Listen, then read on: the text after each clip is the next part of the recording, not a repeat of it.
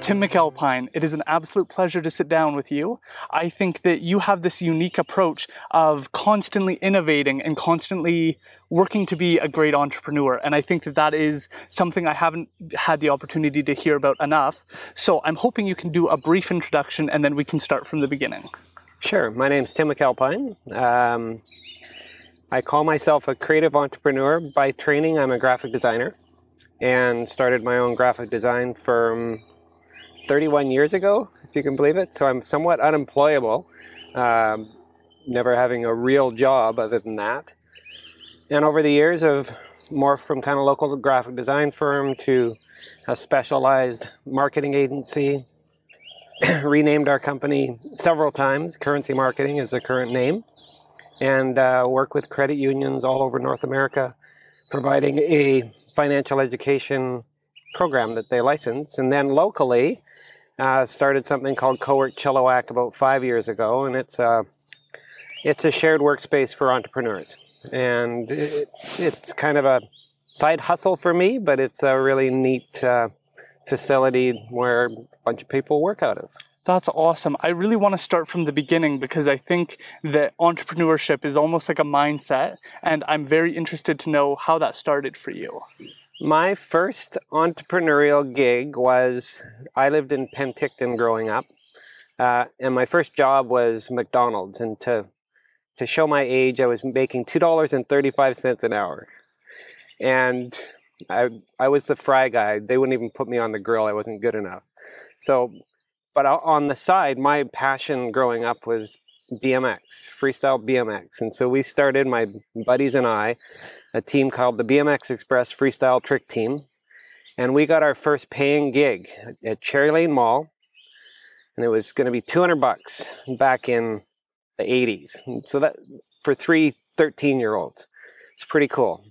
So I went to my manager and asked, could I get Saturday off? We've got this opportunity. And in my mind, I've escalated this to some confrontation, but he said, no, you've got to be here Saturday. And I think in my mind, I ripped up that paper hat and just said, I'm out of here. But I think in reality, I just didn't show up on Saturday. and that was sort of the start of it. I could, rather than trading my time for hours, could I create something that you could sell and market? And so that was the first taste of entrepreneurship for me. And then over the years, we did that for quite a while. And then my first kind of real job beyond that is when we moved to Chilliwack. I worked at Apex Signs and became a graphic designer there when I was 17 years old. But I was also getting stuff on the side. And when I went to college as well, I went to University of Fraser Valley for graphic design and always kind of had a side business, and it just sort of morphed into that. And I didn't really know otherwise. Right. That's so important because I think a lot of people get stuck in this 9 to 5. Yeah. I need to be working for someone else. What does that look like? Type of experience. And you set such a great example because you're not just doing one thing. You're always got a few going on that are pulling at your mind. And it seems like you're constantly busy innovating the businesses that you're already involved in. And so where I'd like to start is, where does that come from for you? Because it seems like you're constantly updating. Like you have the studio in Cowork Chilliwack, that's become Studio C. When I was listening to your podcast with Matthew Hawkins, you were talking about how you keep just re-updating and changing things. And I think that that's where entrepreneurs might go wrong, is that they have a vision and then they can never update the vision. Yeah, that's a lot to unpack. But I mentioned going to UFV for graphic design, and it was a 2-year diploma course. And the second year, I talked to one of the professors, Mirko Jacoba, and I said, so what kind of jobs can I get? And he looked at me and he says, there are no jobs for graphic designers. And I'm like, what have I invested this time for? And he said, you have to create your own job. And this was a group of 30 people in this cohort going through this. And to this day, I would say there's less than 5 that actually ever worked in the graphic design industry, because at the time, you had to create your own job. And I found that just stuck with me forever. That whole notion. And then another piece that stuck with me was don't fall in love with your solution, fall in love with the problem. So when we think of what we do with credit unions and attracting young adults to that, we've gone through multiple iterations of what that could look like. And really how it works for the time might not work 5 years later. And so how do you just reimagine that? Still, like, I'm a huge believer in focus and specialization from a business standpoint and positioning and marketing and so forth. But from like a personal standpoint, I'm a huge believer in kind of a generalist approach and trying to figure things out and constantly reinvention and learning and so forth. And so I'm not exactly sure where that comes from. Both of my parents were bankers and worked in that industry. My dad was CIBC for 37 years, kind of doing one thing, and my mom bopped around a little bit. She was a substitute teacher for a bit, and then worked in the bank. And I don't have necessarily entrepreneurial examples that I saw around me. I don't know. Were you comfortable with the risk? Because I think that that's where a lot of people jump off the bandwagon. Is it all sounds great to start your own business, but then when it comes down to it and you're relying on that as income, people decide to stay safe. Yeah, I think a big mistake is getting a business loan and renting a space and then hanging out a sign and just sort of waiting for something to happen. There's so many terms now like side hustle and the grind and so forth that didn't exist back in the day. But to me, a business should grow. If it's anything to do with your personal skills or so forth, it should be something that you're kind of doing on the side and you're almost forced into it. And so to me, there's very little risk. And the best time, I think, to strike out on your own is early 20s. Like, before you are married and have kids and a mortgage and just this huge overhead, that's when the risk really, I think, suffocates people, and they're stuck in this job that they absolutely hate and see no way out of it. But even in that case, carve off a little bit of time rather than sitting in front of the TV. Do something in the evening that you're passionate about and see if you can grow that into something. I think that that's important, but I've also seen people fall off because they're like, I just worked like a 10 to 5 and now you want me to go home and you want me to start working again on something. And they seem to have, like, I know a lot of artists who are like, I can't do that. Like, that's too much. And so I'm interested is it something you're so excited to go home to do that pulls you into it? Or is it a mindset of like discipline and putting that in? What is it like for you? It's a combination of what you're passionate about, but then also trying to figure out what is the widget that you're selling.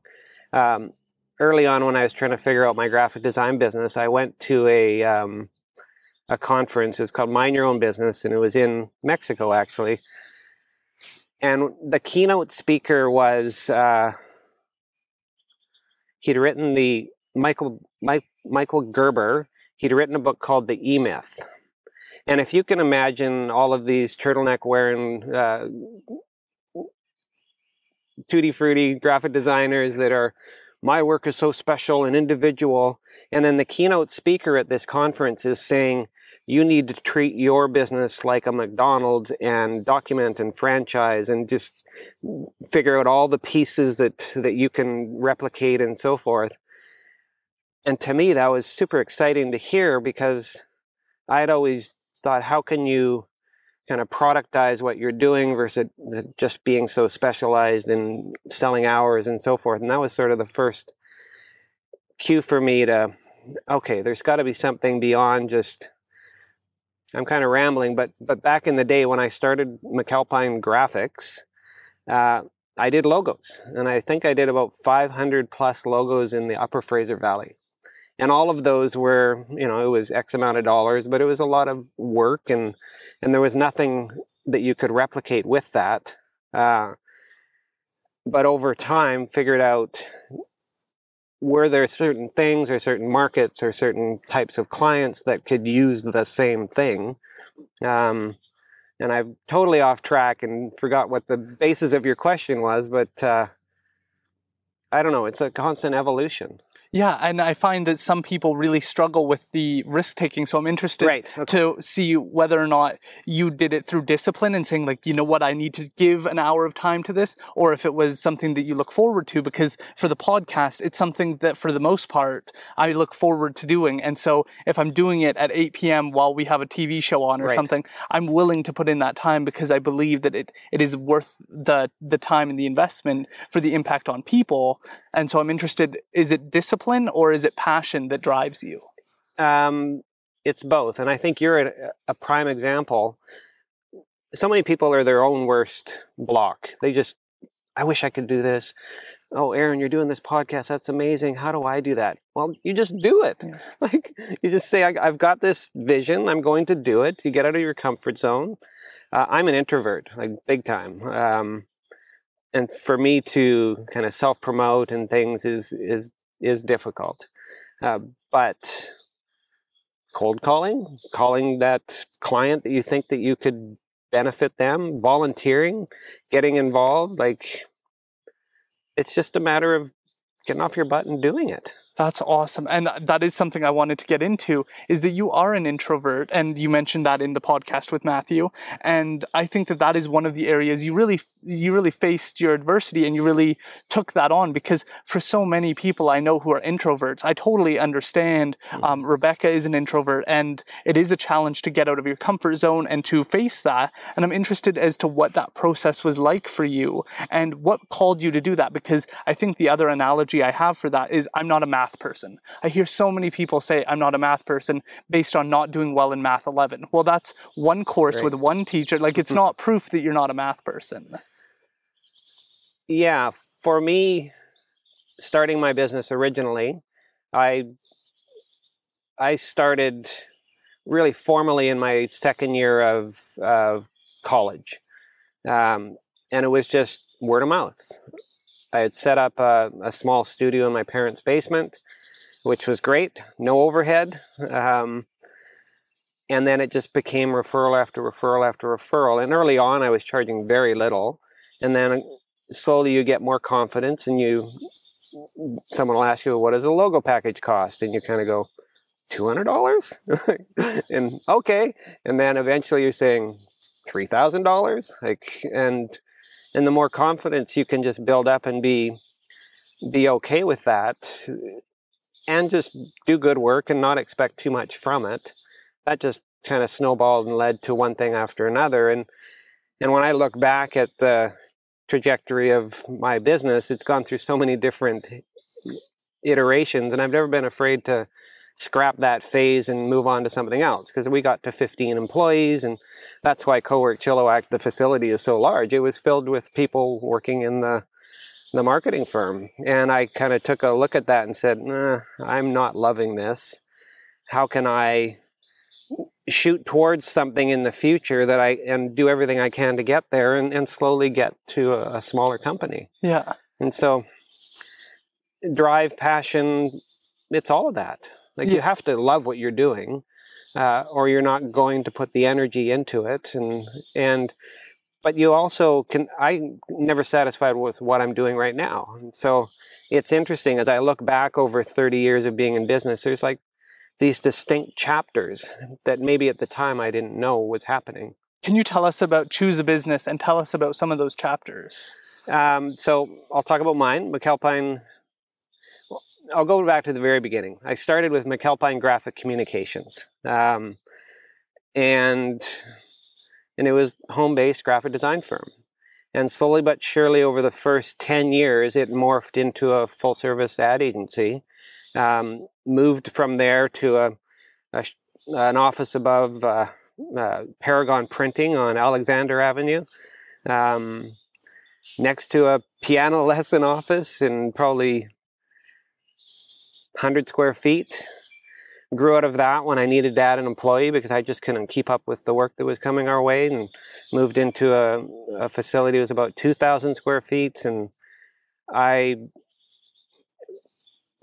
I leased it, but then subleased a portion of it to a photographer, and then in that space we grew to about 8 people, and we're just sort of doing everything for everybody, primarily in the Upper Fraser Valley, maybe as far as Langley. And then one of my first big clients was First Heritage Savings, local credit union.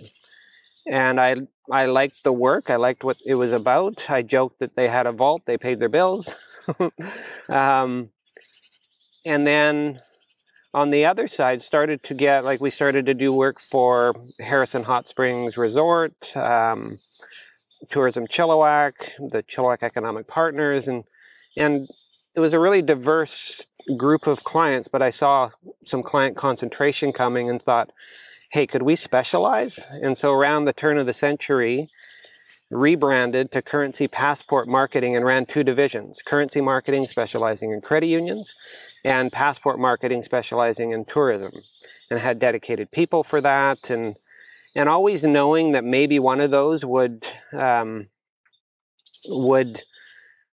be the end product. I heard a quote from somebody, you can be a doctor and own a funeral home, but just don't have it on both sides of the card, right?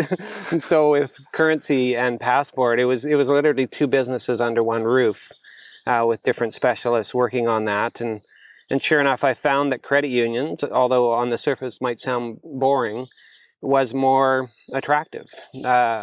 These were companies with dedicated marketing budget, with a very similar need in different communities, and we could replicate what we were doing. And so then that really became, to the point I made earlier, could I productize somehow? Because graphic design and advertising and marketing is all a service business, right? You have a budget, but everybody's looking for a very specific solution. But around 2005, I got very early involved in what could social media marketing look like. And so YouTube was brand new. Facebook started in 2004, Twitter in 2007, and companies were trying to participate in some manner. And so we came up with an idea for a credit union in Alberta. They hired us to help with their young adult problem. They had an aging membership and were looking to engage a younger population in their membership. And so we took that as kind of a research and product development project and came up with this idea of offering a free checking account for young adults in the province of Alberta. None of the big banks were doing that at the time. No other credit union was doing it. And so we decided to make a big bang out of it, and they went for it. And it was called Young and Free Alberta. And we hired a spokesperson through a kind of a American Idol style contest. And it was pretty cool. You got a vehicle for a year, you got a MacBook, a camera. It was what you're doing now for a $35,000 a year salary, and a dedicated website with the notion that you needed to blog daily and create a video every week and be the face of this generation at events and online. And it worked super well. And so I had a conversation with the CEO at that credit union early on, because I saw that, wow, this could have widespread applicability. And I said, what do you think if Currency Marketing retains the ownership of this program and you're our founding partner and we license this to other credit unions? And he, being kind of an entrepreneur, and Alberta's the Texas of Canada, like just cowboy, said, yeah, go for it. And so we took that and I packaged it up in such a way that we could license it to other credit unions. And it was one exclusive license in each Canadian province and US state. And so we hopped to Young and Free Texas, powered by TDECU, and Young and Free Michigan, powered by Michigan First Credit Union, and New Mexico, and ended up doing, I think, 13 US states and 2 Canadian provinces, and ran that program for about 10 years. And now it seems novel and cute, but at the time it was pretty wild and cutting edge, because you're pitching this credit union CEO and their board on, okay, we're going to give full license to 19 or 20-year-old to represent your brand with no editing, no censorship, and we're gonna trust them to do what they are. And this is the new world of social media, and we need to get involved. And they were pretty bold and said, go for it. And so that was another chapter. So really ran that. But what I found over those years is that it matured, and so much of that stuff was being pulled in-house, and it was a very expensive program to run, and so forth. And we were kind of deputizing these young people to be financial experts, and found that our mileage would vary. So we were doing a lot of backfilling of content and so forth. And so that's where our latest chapter evolved from. So around 2014, pivoted again and came up with our It's a Money Thing financial education program that we license to any credit union, not an exclusive license in each state and province, and now have about 130 credit unions that license that program. We retired Young and Free as it kind of ran its 10-year course, but it blew up our reputation, and so now 90% of our business is in the United States. Wow, really? Yeah. What is that like? How does that compare to being in Canada? Well, what's great, and I know your audience isn't in the United States, but to a degree, people in the United States are very insular and only know what it is. And we get paid in US dollars, and they have no idea that the Canadian dollar is much, much less. So that's fine, that's great. But because we specialize in a very specific need and industry, they're all the same. Yeah. They're community-based financial institutions that in the US, they're a little bit different in they're not-for-profit. And a real key mandate for them is financial education and doing right by their communities and really reaching and teaching. And so we came up with a product that could be universally used with very little product support. It's content. We do animated videos, infographics, presentations, articles, social media graphics that are all branded with the credit union's logo. We supply those to the credit union, and they use them as they will.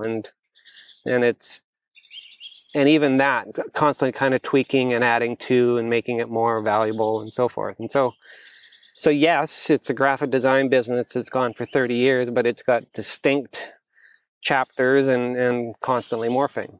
So. That's brilliant. And I think something that really shows the evolution and your willingness to adapt and change and grow and constantly put in a business perspective that I think needs to be more discussed, because I think your ability to look at what you want to see and realizing that it's a service, and how do we turn this into a product, and how do we make sure that our overhead costs aren't too brutal, all of that analysis is, I think, something that a lot of people never get to experience or learn about. But I'm interested in the credit union side. How do Canadian credit unions and American credit unions differ in your view, and why credit unions? What makes them different than a bank for you? I mentioned my parents are bankers. Yes. And they worked for one of the big 5 banks in Canada. And what people don't realize is in a relationship with a bank, there are 3 parties. There's you as the customer, the bank as the company, and the shareholder that wants a return on their investment. And the bank's loyalty is not with the customer, it's with the shareholder. The shareholder, by definition of the stock market, is to maximize shareholder returns. And how do you maximize shareholder returns? You reap the most out of the customer. And so people don't realize that there's a tripod in that relationship. Whereas with credit unions, they're kind of under the radar, and I think it's kind of the worst name, credit union. Do I have to be in a union? What is it? Is it like a credit card company? They're essentially local community banks with only 2 people in the relationship.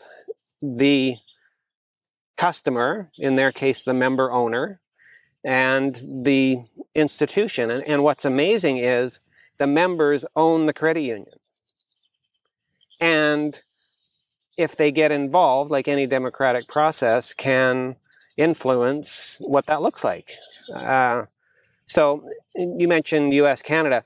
The major difference with the U.S. and Canada credit union and financial marketplace is there's also a third layer in the U.S. called community banks, and these are typically locally owned, in many cases by a family that started a bank, and so they look like and act like credit unions. Credit unions in the U.S. are tax exempt. They're not for profit, so they're restricted in who they can serve. But there's also way more of them. The U.S., like there's 6,000 credit union brands in the U.S., not to mention all the branches of those. In Canada, there's under 300. And so from a business standpoint, as we got narrower and narrower and specialized, it's pretty slim pickings. There's 275 credit unions in Canada, and that keep merging. So that's a diminishing marketplace for us. Whereas the U.S., there's 6,000. I mentioned we've got 130 credit unions as clients. So there's lots of room. Right? But yeah, to me, that's the fundamental difference that people just don't understand. And in Canada, our five big banks are some of the biggest banks in the entire world. I did not know that. Like the RBC, which is the largest bank, makes billions and billions in profit every year. Yeah. And where do they make that from? Their customers. Yeah. And they'll lure you in with a free checking account. But you're not necessarily going to get the best rate on your mortgage or so forth. And so you can strip it all down to numbers, but if you look at the community impact that local credit unions have, it's amazing. Right? I think that's really interesting to get into, because I think what you've done with Cowork and currency marketing is also community impact. Yeah. But you're also working with an organization, a credit union, to help community impact. And so I'm interested to learn more about at least the Canadian credit unions that you've worked with and what they do, and perhaps some of the United States, and what innovative things they're doing to make an impact, because you and I spoke privately about Van City. Mm-hmm. I'm interested to know more about what those community impacts look like, because I've been a member of Prospera Credit Union for a very long time, and I've gotten to experience people actually having my back when I brought in a check when I was like 13 years old, and it was like this person emailed me saying, oh, like if you send me your Xbox, I'll give you like $600 for it, but I just need to give you $1,000 and you just need to go cash it and then send me off the money. And I was young, so I had no idea I was being scammed. But the credit union people were like, this seems like what is going on here? What's the deal? Yeah. And then they noticed it was a scam and helped get me through it. And then I've also gotten to see Prospera, the rink, and its impact on raising awareness of their business, but also making sure that we have a local rink. So I'm interested to know more. Well, Prospera is a good example. You mentioned Van City. They're Canada's largest credit union, which large doesn't necessarily mean good or bad, but they've managed to take their scope and scale and just have tremendous community impact. And really, it drives their business. They have a triple bottom line. Is it good for the environment? Is it good for our members? Is it good for communities and so forth? And so everything they do comes from that standpoint. It's not based on, is it good for the shareholders, right? Is it good for the members who are the shareholders? But yeah, it's just fundamentally different. You mentioned someone knowing your name. I find that credit union employees and branch managers are given way more autonomy. It's not all based on a credit score. It's, Aaron, we trust you. We know you're going to repay that payment, and I know your friends and family are going to keep you accountable. Like, think of it as a member group, right? And so the more detached and anonymous that all becomes, the more it just has to be run by algorithms. Yeah. And Toronto has to approve this, and sorry, you don't reach the criteria. If you don't have a 700 credit score, well, then we won't talk to you. Well, who knows what went into that? Maybe there was just a couple late credit card payments or something like that, right? And so I feel that I have a real passion for very small credit unions. I'm actually on the board of Mount Lehman Credit Union in Abbotsford, which is a one branch. They've got 10 employees, less than 2,000 members, and to me, that's the perfect size financial institution. And you might say, well, what about all the conveniences and so forth? And credit unions are cooperative and work together amongst themselves, and each one will have a central credit union per province that provides back office. So they have the scope and scale of large banks. Like they have a ding-free ATM network, right? If you have a Prospera card, you can go over to Van City and use it and not have that thing that comes up and says this is going to cost you $3 to take out 20, right? Yeah. So there is that cooperative amongst cooperation, or cooperation among cooperatives that credit unions have.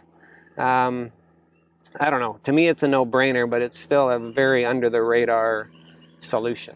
I noticed that because even Rebecca, when we were discussing, she's with TD, sure. And when I was explaining, like, hey, just so you know, you should consider working with Prospera or Coast Capital or some of these other ones, she was like, well, I don't want a credit card. Right. And I was like, oh, well, it's not about a credit card. It's similar, but it's provincially run. And then your money is actually even more backed by credit unions than they are by banks, because banks, they have like a threshold of over $80,000, right. Where credit unions, if something goes wrong, I think the province fully backs them financially or something. That was a change in you're too young to understand, but in the financial crisis of 2008, when everything was going upside down in the U.S., there was a lot of worry on how viable financial institutions are. And so the province of British Columbia, which actually runs an insurance fund for credit unions, increased that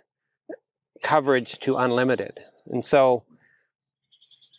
it used to be 100,000, and as were banks. And banks are governed by a federal regulator, and that across Canada, they'll cover you if the bank was to go bankrupt. Up to 100,000 of your deposits would be returned to you, whereas in BC, credit unions are covered unlimited. Yeah. Now, there's an asterisk to that. It's not going to cover things like mutual funds or investments there, because those are outside of. But if you have that in like GICs or in your savings account and so forth, if a credit union in British Columbia were to go bankrupt, which has never happened, you're covered unlimited. Right? Which is always the fear, though, that I've heard from people, is that they trust the big banks to survive more than the credit unions, even though there's this opposite thing occurring. If you look back to that financial crisis, things really went bad in the United States.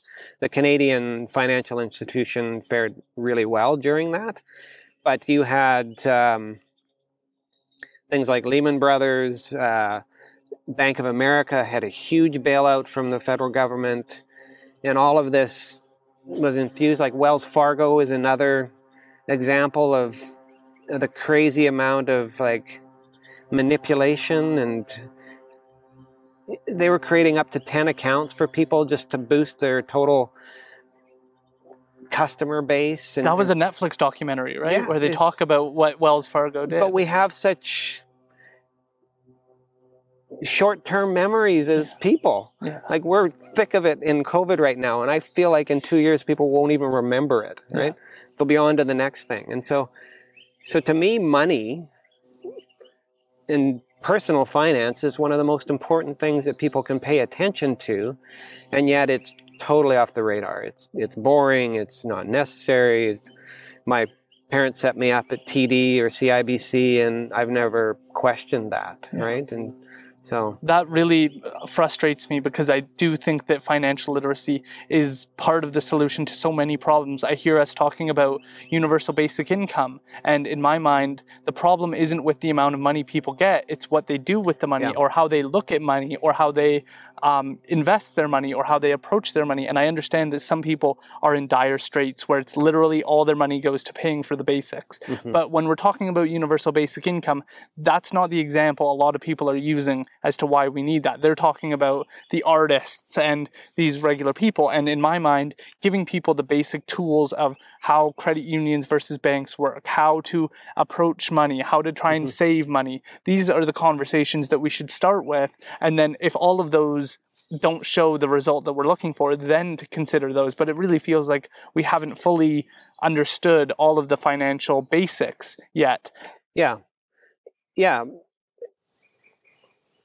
You need to have more money coming in than going out. Yes. Like you mentioned, why do you do this and that? And that's the fundamental piece of business. I started Cowork Chilliwack in 2014. I mentioned we had really specialized in credit unions in the US and so forth. I felt detached from my community. And I had this big space, and I was leasing at the time, and I had this circular conversation with my landlords. I've been in that building for 21 years now, and leased it for the first 15. And every month, my two lovely old land barons would come and ask for my check, and they would go around to all of the different businesses or properties that they own and collect that and have a peek. And how's it going? Oh, it's going good. Seems quiet in here. Yeah, there's not many of us in this big space. I probably don't need it. I'll probably give you notice when my lease comes up next year. Well, why would you do that? You're such a good tenant. Because you won't sell it to me. Well, why'd we sell it to you? You're such a good tenant. Because I don't need all this space. And finally worked them over and was able to buy the space in 2015 and really had re-excited about what I could do with it. And with my travels, because with all of this going to the US and so forth, I think I've been in 42 states now. I've just got a few more to check off. But I saw an emerging idea, co-work spaces, especially in larger centers. And this was probably 10 years ago. And thinking, could this work in Chilliwack? And so when I bought the space, I had that in mind, and tried a little area with some open desks, and that filled up, and did another reno, and that filled up. But in the back of, so to me, Cowork Chilliwack does good. It's a stepping stone for entrepreneurs that maybe they're home-based and they're looking to go for something bigger. They need somewhere to separate that and so forth. And so, but it was always, yes, it's going to do good, but it actually has to pay for itself. And so that's the fundamental thing that I think people miss. And there's just, in all aspects, right? They go in way too far. And you mentioned risk. I think it's way riskier to be an employee with a company for 30 years. I don't disagree. I think that we just have this culture, though, that is the safe route. And if that company goes under, then you switch to a company that's identical. Well, if you think of a company that's in trouble, what's the first thing they're going to cut? Headcount. Yeah. The owner of that company is the most protected. Yeah. They can minimize their expenses and so forth. And employees are going to be the biggest expense. And so, I don't know, in putting all of your eggs in one basket, I think the ultimate example of that is being an employee. Yeah, I don't disagree. I do want to get into Cowork, but I want to wrap up this discussion on credit unions. Why Mount Lehman? What jumped out of you about this credit union? Relationships. I had a really great relationship with the general manager there at the time, and was looking to consolidate a number of things, including buying my building. And when I could put a business plan together and talk to actually like the CEO of a financial institution about the vision and what this is, and wow, this is an amazing idea, we'd love to get involved, versus I don't know if this totally meets the criteria and the ratios and so forth, right? It's betting on, and so I like being involved with organizations where I know the owner, like or the person running it, or who has decision-making power, that it's not just looking into a screen and going, okay, this isn't going to work, right? And so I found, and so I mentioned consolidation and mergers and so forth. In 2000, let's go back to 1995, there were 130 credit unions in British Columbia. Okay. As of today, there are 36. So less. Less. More members, more assets, but just consolidation, like you wouldn't believe. Yes, I just saw that Westminster merged with Prospera, and now they're both Prospera. Exactly. And so Terrible branding. Terrible branding. I think many credit unions are chasing scope and scale and becoming shitty little banks. You can bleep that. No, that's fine. You're the expert. Why try to compete with RBC and TD that are so much larger with scope and scale, rather than partnering with other credit unions and being autonomous and serving your community? And I don't know. That's a bit of a sidebar. But so you think they're chasing to try and become because Coast Capital has recently done something like that, correct? Yeah, Coast Capital, which is British Columbia's, depending on how you measure them, either first or second. They're approximately 500,000 members. I think about 18 billion in assets under management. Vancity's larger. Vancity has said we're going to stick with BC. And primarily they're primarily Vancouver. They're in the Fraser Valley. They're on the island, but it's Vancity, right? It's a very specialized name. And Coast Capital, which was the merger of 3 credit unions about 20 years ago. They used to be serving Metro Savings, and there's one on the island, and Richmond Savings as well. And they became Coast Capital from the very get-go that they were going to go coast to coast. And at the time, federally regulated credit unions was not an option. That became an option about 5 years ago, and they were the first to do it. Yeah. And so they are BC based, but their plan is to go coast to coast. And it's a bold vision. But how does that resonate in Ontario, right? When there are local choices run by local people, I think that's a pretty tough vision to execute. Like in Shark Tank, when they talk about you're in the middle, it sounds like you're either with a big bank where you're with TD, sure, those big names, or you're with something small where it's local to you and you know the community. The middle is they've tough. Decided to go right into the middle. Yeah, the pursuit of is also a bit philosophical and maybe driven by that general manager of that credit union that I mentioned, but he used to say, the only thing in nature with the absolute pursuit of growth is cancer. That is philosophical. So think about that. If that is the only thing you're doing, and that's your entire pursuit, and not that I don't believe in capitalism and so forth, but it has to be balanced with something more. Yeah. So. I think that's actually a really interesting point.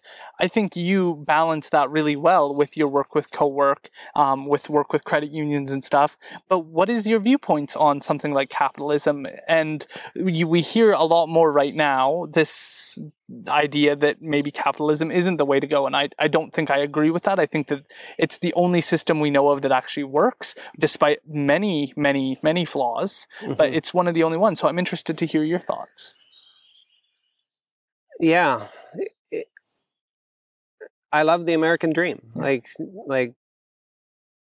another passion of mine over the last at least 10 years has been startups and what's involved in that. Like you hear about the Ubers and the Airbnbs that, there's venture capital that fuels it and it just bursts, but there's unintended consequences that I don't think are fully grasped. I like the idea of social capitalism. Like a startup that I think is phenomenal is Kickstarter, and Yancey is the founder of that. He did raise capital and has benefited his early investors, but they flipped to a C Corp. Not going to an IPO or flipping it or so forth to for those early investors to get their 100x or whatever they need. But no, they made it a benefit corporation, or a B Corp rather, without the goal. And so, and even Kickstarter as a platform is really interesting in that it's giving, are you familiar with Kickstarter? A little bit. That's where you can put a product and then people are willing to like vote or pay for it. They pay for it, and it's a platform to bring products and services to market. And so that to me is really interesting. But there's always unintended consequences. Like you think of Uber, we're going to disrupt the taxi unions and so forth. And then Uber itself becomes this evil entity that is skirting employment law by having contractors that are underpaid and have no rights. And I don't know, like and then on the other side, I'm not a huge proponent of unions. In their early form, yes, when there was exploitation and so forth. But when it gets to a point that a grocery clerk is making $40 an hour or something, it doesn't make sense, right? I do believe in capitalism and the Western way, but it has to be balanced with social responsibility and people in mind.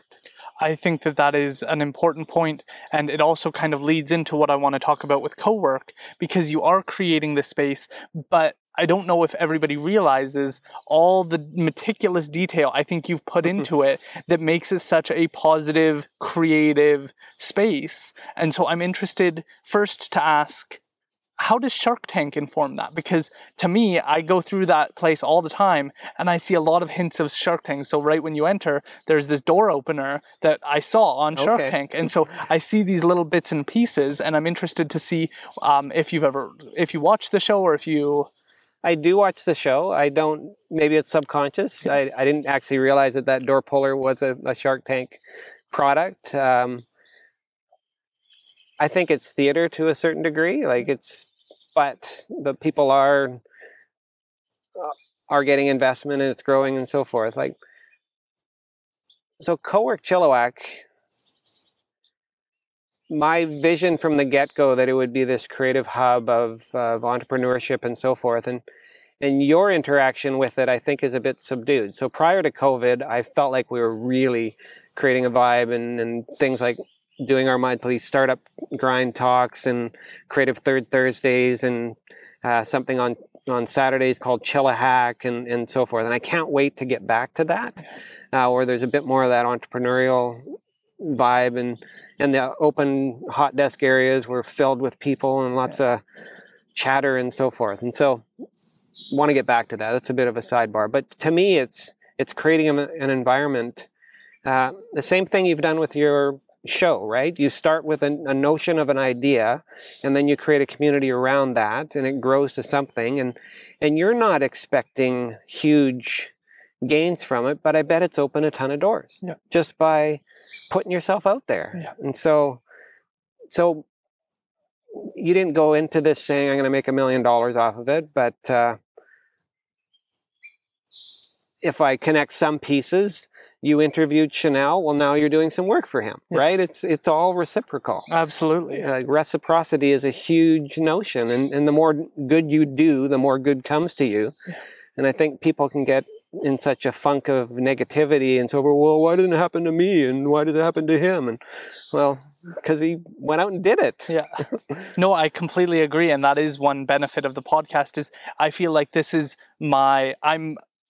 I'm an antisocial extrovert, so I can be around groups of people and I can try and be lively, but I much prefer conversations like this where I can actually get to know you. Like the whole idea of law school and like the events that they have is you go into this big bar and then you try and talk to the lawyers and the lawyers know that they're big deals and they know you want a job. So there's this little cat and mouse game going on, and I have no interest in participating in that whatsoever. I'd rather have a seat, have a nice long conversation and get to know a person. A networking event is my worst nightmare. Oh my God.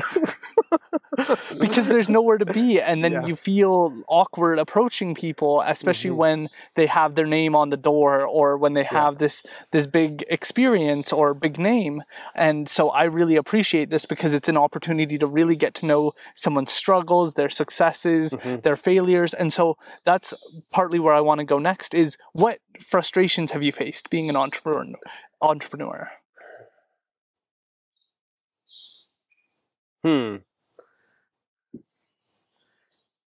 Every day is a million little decisions. You never know what's going to happen. It's going to be a good day. You get a new order for a new client coming in, or something happens and you lose one. I don't necessarily think about that as frustrations. It's just part of the grind, right? Yeah. And you've got to embrace that. And I think maybe I'm sometimes frustrated, but then the alternative is I could never imagine going and getting a job. Yeah. Like, just does not compute. Yeah. So I'm very grateful of what I've built and those that have helped me build it. That's awesome. Well, let's get into Cowork then, because I'm interested to know how that started and Sure. who's on the team, and how do you come to decisions, and tell us more about Creative Thursdays and Sure. those types of elements. So Cowork Chilliwack currently is a 8,000 square foot facility off of Airport Road on Harvard Place. I say currently because we're going to expand. We've purchased an additional unit. It'll be adding an additional 3,000 square feet in the next few months. Wow. Yeah, and with some expansion of the studio space as well as more offices, and I think it's kind of perfectly timed for coming out of COVID and the regeneration and so forth. So all that to say, it's a shared space of entrepreneurs of all shapes and sizes. Original thesis was more around the creative services industry and video and photography and graphic designers, and realized that from a business standpoint, business model standpoint, those folks don't necessarily have a huge budget for taking on extra office space and so forth, so expanded it. And so you guys are there with the law firm, and we've got some accountants in different types, all shapes and sizes. And one thing that kind of has gone away with COVID is some of the water cooler talk. Everybody has their mask on in the halls and goes and closes the door in their offices. But it's the original kind of pitch for it was the home-based entrepreneur that's either had too many conversations with their cat or has overstayed their welcome at Starbucks. And so it's a mix of small, medium, large, extra large offices and open desk areas that we call hot desks. And it ranges from hot desk light is 2 days a week for $99 a month to a private office starting at $399. And so all included, it's pretty, when you compare that to say I'm going to sign a 5-year lease and then I've got to do my own hydro and outfit my own leasehold improvements and hope that this business is going to go, it's an alternative to that. Yeah. So I really think that one of the unique parts is it feels really accessible, and it feels like a real office space. It does, and perhaps even better because all the details are there. So when I say that, I think of like having Febreze in the bathroom, having really good quality coffee, being able to have the access to the printers, and all these details are taken care of. And I think one area that listeners might laugh is the quality of the toilet paper is even there. Like when you go into those big banks or big businesses, you see those parts start to drop off, and that's not what has happened with Cowork. As well, you also have these great inspirational quotes. So can you tell us how you come to design the space? So the original, it's a little bit different in that we're in a quasi-industrial area. So when I first leased the space 20 years ago, it was a big open warehouse. And so I designed it for our design firm at the time, including a really large photo studio because we had a full-time photographer. And then over the years, I've done one reno after another, and especially I mentioned 2015, buying the space, took a fresh look at it, a whole fresh coat of paint and some improvements that way. But it's always been our home first. and then it was inviting other people into that. And so it was designed as our office space. And so slowly but surely, we worked ourselves into a corner. Locally, there's just Michael and myself. Michael is a Cowork manager, but he also does work in currency marketing, so we share that. So there's just two of us on the currency team that are in. Irene, who's our VP of operations, she's in once or twice a month, just taking care of bookkeeping and so forth. But otherwise, it's everybody else. So it's kind of like there's a library that's filled with design books. That kind of, what's that all about? Well, that used to be our meeting room, right? And so to me, it's always been another project for me. I'm not an architect, but I designed the space and had an architect seal the drawings, and continue to do that. And so it's a passion project, but it's viable. Yeah. And to me, that whole big thing is my side hustle. Yeah. It's not my core business, but it's something I love because it got me back involved locally and reconnected with this community that I love. That's awesome. And I think that does go to reconnecting, because I wanted to ask a little bit more about what it's like to have such a successful business. And this is what you talked with Matthew about as well. Such a successful business, but not in your community. Yeah. It's succeeding, it's growing, it's doing great. But here in the Fraser Valley, most people might not even know. No, and trying to describe, it's a money thing, it's a financial education program that we license to credit unions, you can just see, like, whoa. Okay, well, I also have this thing called Cowork Chilliwack, and it's a shared space for entrepreneurs. Okay, tell me about that. Right? It's definitely a easier thing to talk about, and I've always been really passionate about the creative entrepreneur industry, whether it's tech startups or creatives, and wanted to give a home to that. Everybody else has, although this group is invited and welcome to be part of Rotary and Chamber of Commerce, they probably don't self-identify as that's my group. Whereas, so another hat that I wear is I'm on the board of CEPCO, the Chilliwack Economic Partners Corporation, and then they have two committees that I'm really involved in, the Chilliwack Creative Commission and the Chilliwack Innovation Network, and those are my people. Yeah.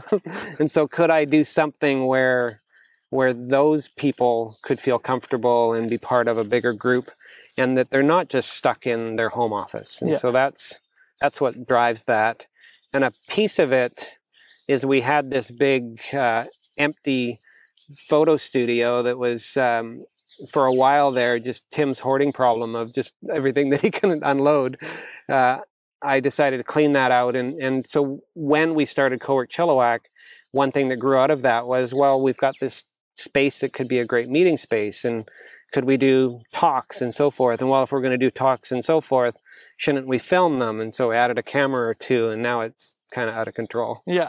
Okay, we have to talk about that, but I want to ask first about working with Michael, because I think he's a great person when people come in. Yep. He's incredibly friendly. He's got a good sense of humor, as do you. And so I'm interested, how did that partnership come about? I hired Michael. He's been with me for 10 years.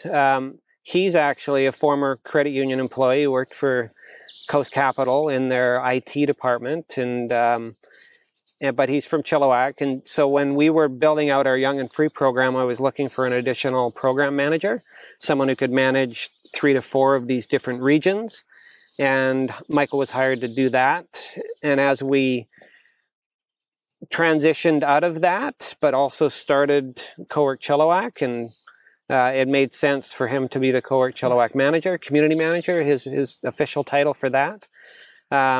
And that's cultivating, growing, finding new members, making them feel welcome, taking care of, the gears, the payments and coffee and so forth, but also building a community. And like I said, pre-COVID, I felt like the community was really going strong, and we want to get back there. And so Michael's been with me for 10 years, and he's a great face for just taking care of that. And so I'm not involved day to day with Cowork Chilliwack. I kind of hide out and do my thing and take care of other things, but it's been great. That's awesome. Tell us more about Creative Third Thursdays and those type of events that go on. Yeah, and so Creative Third Thursdays is something co-sponsored by the Chilliwack Creative Commission and Cowork Chilliwack. And there are, I think, 10 people on that committee. Each one owns a month, so it's up to them to either host it at their facility, or our doors are always open. About 4 of them, 5 a year, are at Cowork Chilliwack, and those are talks by creative entrepreneurs or someone interesting in that world. We've done a number of field trips, like we went to Dan Sawatsky's Imagination Corporation in Yarrow. He's someone you should interview. Holy smokes, if you don't know Dan Sawatsky. He's the person who just had like an IPO or something, right? No. Is that a different person? You would know him locally. He created Giggle Ridge, which became the Cultus Lake Adventure Park. And that's all from his mind. Yeah.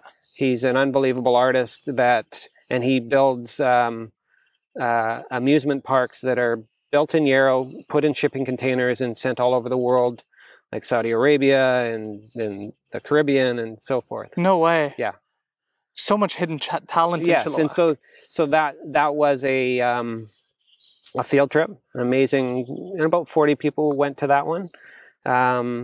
Our next one for that, we're actually taking the summer off, and we're doing our first in-person Creative Third Thursday in September, and Amber Price is hosting that, and she's going to do a tour of the Mural Festival downtown, and so that's a really cool, and it's not just for creatives. I think everybody's a creative, and somehow in grade 2 or 3 they got it beaten out of them.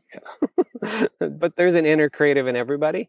So, and then Startup Grind is something that I got involved with about 2 years ago. The first chapter of Startup Grind was in Silicon Valley, and then the founder of that kind of franchised the concept, and so Startup Grind Chilliwack is one of 600 plus worldwide chapters. It at that time was co-sponsored by Google. It's since broadened. They have Amazon, AWS, and Microsoft and so forth as sponsors, but it's a monthly talk with typically a tech entrepreneur, but any entrepreneur.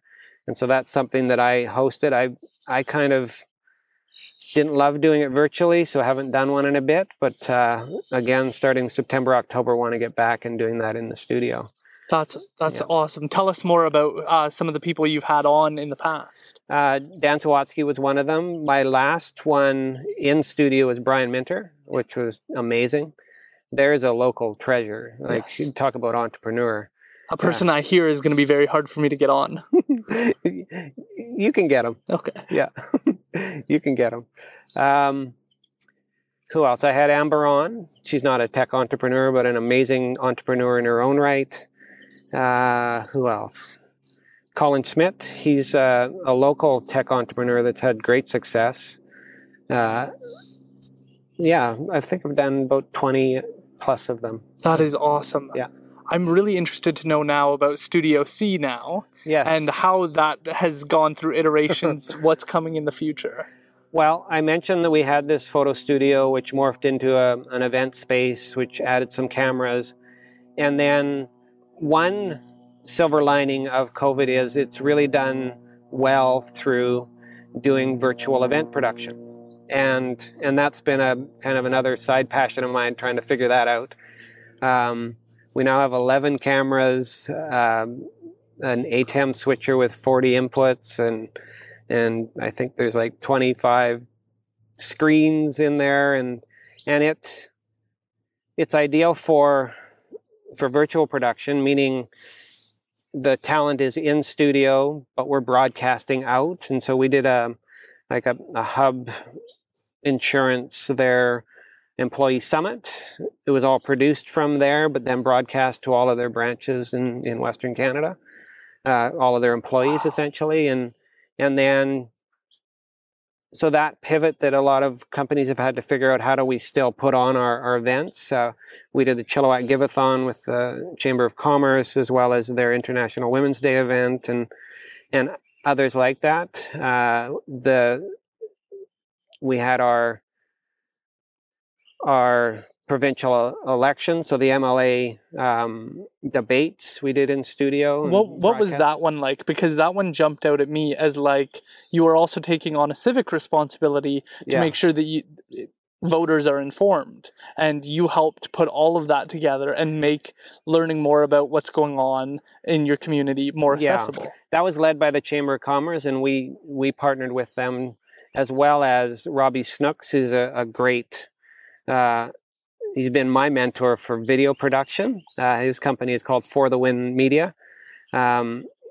His big thing that he does locally is all the Chilliwack Chiefs live streaming and video production, and so anyways, that whole thing was interesting in that we had up to 6 candidates, but how could they all be in and properly social distance? So I'm up in the rafters hanging plexiglass between these folks and trying to figure out what all the different camera angles would be.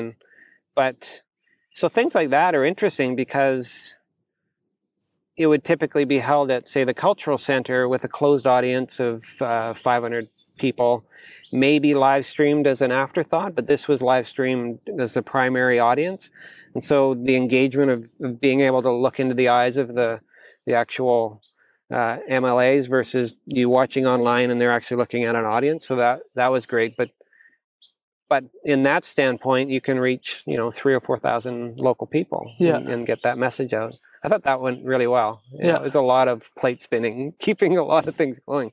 What is that like to design a studio and to work with somebody else? Because you don't have an audio video background, and neither do I. But seeing you accomplish so much in the space is really encouraging to someone like myself who's still learning the basics. Yeah, I find, again, it comes back to no excuses. Figure it out. There's a YouTube video for everything. And not only that, there's 5 YouTube videos with a different point of view on everything, or 100 or 500. And so to me, when I originally, Robbie had an office at Cowork Chilliwack, and I went to him and said, I'm thinking of putting a couple cameras in, and he said, do you want the red pill or the blue pill? Because there's no going back if you go into this thing. And so he gave me some advice on some early equipment. And of course, that's like 5 generations ago now. And if there's one piece of advice on AV equipment, it would be buy once, cry once. If there's and you've probably experienced this, right? If you've got a microphone and there's one at $100, but there's one at $300, and you think, well, I'll try the $100 one, but I know I want to get to the $300 one. Well, then get the $300 one, save up and get it. So that's been really cool and invigorating for me to learn something new. I'm very interested for you to just share. I know listeners might not know a lot about audio and video, but can you tell us some of the things you've learned, what you look for in video cameras, what you look for in audio? Because this is an area where, for my own benefit, I'm interested to hear your thoughts, because trying to choose different microphones, different audio equipment is always these different opinions, and it's hard to figure out which one is the best one to go with. It all depends. It depends on what your intended use case is. Like if you're wanting to kind of up your Zoom game and look better on Zoom, well, then maybe a multi-purpose, like a Sony mirrorless camera would be your best bet, and with some microphone with close proximity to your mouth. Yeah, the amount of things that I've ordered on Amazon or locally, Long and McQuaid is an amazing music store. Yeah, I don't know if you've bought anything from them. I haven't, but it's only because they haven't been carrying the Rode products that I've been ordering, because Rode has been on back order. But I've reached out to them numerous times, and they've offered at least guidance on what I should be doing and recommendations. Yeah, and so they have a number of really skilled employees that know a lot. And so I've learned a lot there, and then just kind of built from. But buy what you can afford or what you can save to get, because you're going to, if you try to go cheap, you'll find, okay, what's the next level? What's the next level? What's the next level? I think on an audio mixer, I'm on my 5th one in the studio. Yeah.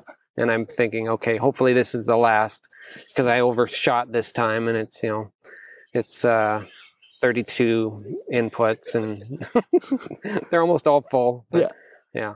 Wow. And for video, what is that like to try and navigate? Because I find video is a lot easier than audio. Yes. And so I'm interested to hear your thoughts on learning the two and what the differences have been. Yeah, to me, video is you see a good picture or you don't. Yeah. Audio is just so many different, especially as you start layering different sources and routings and what people are hearing, and it becomes more and more complex. And so, especially with live video production, you need cameras with no latency. So what you're seeing is what you're getting. And so all of our studios run on SDI, which is not HDMI. HDMI is a consumer level video source, whereas SDI looks more like what you have at home with cable, with the BNC connectors that lock in. And that is true real time, so you're not having to delay audio to sync with your video and so forth. And so that's a whole different ball of wax. And my favorite company in all of that is called Blackmagic Design. Okay. And so we have a Blackmagic Design Constellation switcher, which is actually an 8K switcher, capable of 8K. We've never used that. What are you using right now? Is it 4K or? For live streaming, 1080, just regular HD. That's typical. Yeah. You're not, other than quadrupling the amount of data, 4K, most people aren't going to see that on their phone or their computer screen over YouTube or things like that. But having that infrastructure in place gives us the ability to record at higher resolution. Yeah, because it's 4K is something that's tempted me. The only problem is the investment of obviously upgrading everything. From what you're doing, you don't need it. Okay. Yeah. Your file management, like 4K is basically 4 quadrants, right? So you're 4 times file sizes, 4 times bandwidth, 4 times everything. Yeah. Yeah. Interesting. And where are you taking it now? Because you said you're going to be doing more renovations on that space. So I recently, as in very recently, haven't even really publicized that other than right now. Right. So one thing originally I'd called it the Cowork Chilliwack Studio. And that made sense as an offshoot of Cowork Chilliwack, but for higher end virtual production, it was like Cowork Chilliwack Studio. What does that mean? Yeah. And so recently rebranded it Studio C. Studio C works with Cowork and currency, and everything I do seems to have a C in it. And so that in itself, I think, is better positioned. We just need to start marketing that.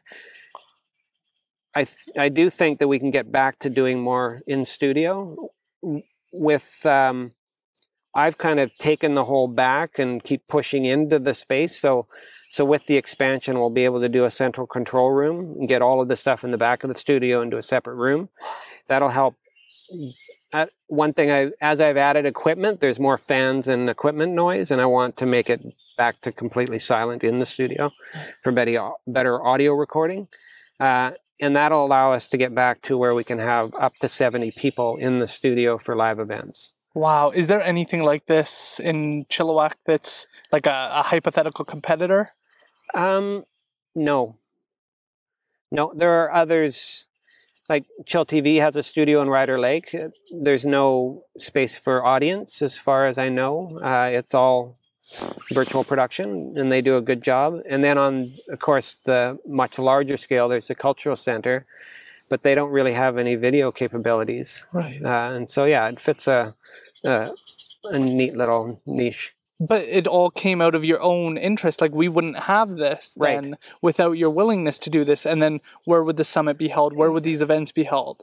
Yeah. And so Studio C is a little bit different than, I said things need to make more money than, it's been a bit more of on the passion side, investing a fair amount, but we're starting to see returns from that. And so it's been a little bit more of the, if we build it, they will come model. Yeah. Because it could be. It was sort of a third leg of what I'm doing. Yeah, because you also have a podcasting space in there. And I'm wondering if you can talk a little bit about that, because you did that in mind for others who want to consider starting a podcast. I think I missed the mark a little bit on that. it's a great podcast space, and there's been many that have done it. It's not as busy as I thought it might be, because most people doing podcasts, I realized, like yourself, if they're going to do it seriously, they'll get the gear themselves and do it from home or remotely. Yeah. But yeah, no, it's completely set up for both audio and video podcasting, and that's been fun. Yeah. Yeah. What you were interested in podcasts before it really became mainstream. And so I'm interested to know what your experience watching this growth has been. Yeah. I bought an iPod, I think in 2004, and some of the first podcasts were introduced, I think 2005. One that I was religiously listening to was This Week in Tech, called Twit, and another one, Mac Break Weekly, from the very get-go, and I've listened to those for 15 years. Yeah. And then it was interesting. It just it came up, and then it went down, and then within the last 3 years it's really exploded, and everybody's got a podcast, it seems. Yeah. I had a podcast in 2006 called Credit Union Innovators, where I interviewed people in the industry that I was involved in, and that opened a ton of doors for me as well. Yeah. So, I've been listening and creating podcast media for a long, long time. What do you think about the industry in comparison to something like social media? Because I wrote a paper for law school on, in my opinion, I think social media is a real problem in our society, because I think it is creating divisiveness. I think it's distancing people unnecessarily. It's creating groups and that cannot get along. And so I have real concerns about the platform's impact on our ability to think. Even when I'm trying to make posts or trying to schedule things, I notice myself getting into this, well, how many clicks did it get? How many this? And I can feel myself dropping into a zombie-like desire of wanting to see what's going on, and it's addictive in that it's like like when you go to a casino and you turn the thing and then you get a notification, you're like, well, what is it? It could be somebody famous reaching out and saying this is a great pod, who knows? And so I need to click it. And so I feel that. And then in contrast, I look at podcasts and I get to really go long form and think critically for 3 hours straight. And if people think I'm wrong on something, they can go back through, listen, break it down, and disagree with the points that I said. And so there's more responsibility on me to be a quality person, where on Facebook you can just hit share and it can be the most controversial post ever, and you just hit share and then now it's out there and it's as if you thought those things. And so I'm interested to see what your perspective on, as a marketer, knowing the differences between the two mediums. Well, as you were researching me, you probably saw that I don't have a huge social media output. I used to, 10 years ago. I spent so much time on Twitter. Probably 12 years ago. My Twitter account was created in 2007, shortly after the company was founded, right? And to me, it was this breakthrough. But back to the notion of everything seems to have unintended consequences. I think social media as it is today is an absolute dumpster fire. I fear for the future. I look at my kids. I've got a 14 and 17-year-old, and it's hard to break their gaze from that piece of glass. They're not necessarily super involved in Facebook and so forth, but Instagram and the newest one, TikTok, but it just seems like they all start with such rose-colored glasses of, wow, this is and then the marketers get involved and pollute it, and then the activists and the trolls and I think of what went on the last 5 years, and it's all just fueled by social media. Yeah. But the thing that scares me, though, is that it's having real impacts in our community. And so for that paper, I don't know if you heard, but there were women going missing in Maple Ridge. There were women going missing. And on Facebook, it became a conspiracy that they were all linked. And then it became a real movement that women were, my partner and I knew people who were getting knives getting ready to be abducted. Yeah. And this is where the virtual becomes real and people start carrying around weapons. And that's where I really get concerned about where our society is going, is because it's not just like we heard the great hack and we heard these big stories of major companies having major roles, but there can be consequences in the Fraser Valley where everybody's kind of taken over by this mind virus that all people are out to get you and you need to carry a knife, and I'm going to teach you, like I saw videos of like self-defense training, and it's like, this is not the way we should be communicating about these issues. And if your immediate thought when you see somebody's gone missing is, how do I defend myself? You're not thinking about the person who is abducted. Right. You're being very selfish in your analysis of what's going on. And I'm not against preparing yourself, but it shouldn't be reactive to Facebook posts. It should be, I want to protect myself and I'd like to take some self-defense training. It shouldn't be based on a trend on Facebook. Yeah. And there isn't an easy solution, right? It's, the box is open, and we know things are bad. We know, well, hopefully we know that climate change is a real issue. We just went through a heat wave and the province is on fire. But we as humans don't necessarily seem to want to change. Yeah. And so there was a Netflix documentary, The Social Dilemma. Like, it's just Willy Wonka, people manipulating, and the creators of it, like I said, went in with rose-colored glasses and with capitalism in mind, that we can make money and so forth, and then it just starts to just burn. And so I find myself have definitely retracted from that, and do spend more time with quality long form content, and that's how I spend my time. And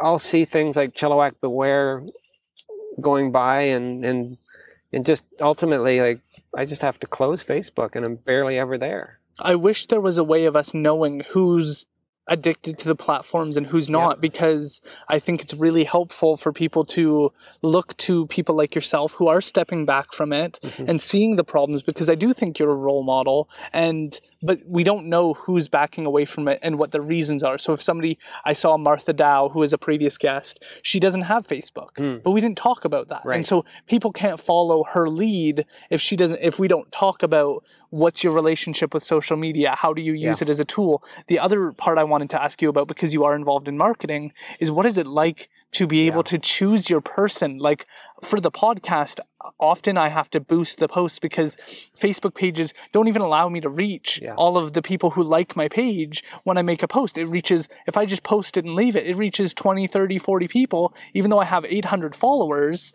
And so I go, okay, I guess I have to boost it in order to reach people. And then it gives me options of like who the person is, down to what they like, what they don't like, where they've been, where they've traveled, what they like to eat, what they don't like to eat. And it's just like, oh, I can just choose my person like it's a rat. Like, it's like I just get to pick out whatever kind of person I want to choose, and then tell them what I want to tell them, or communicate whatever I want to say to them. Well, and our product that we create, it's a money thing, is content, quality content, financial education. But credit unions that use it on social need to boost and so forth. And I can rationalize that because I think it's useful, really important information. But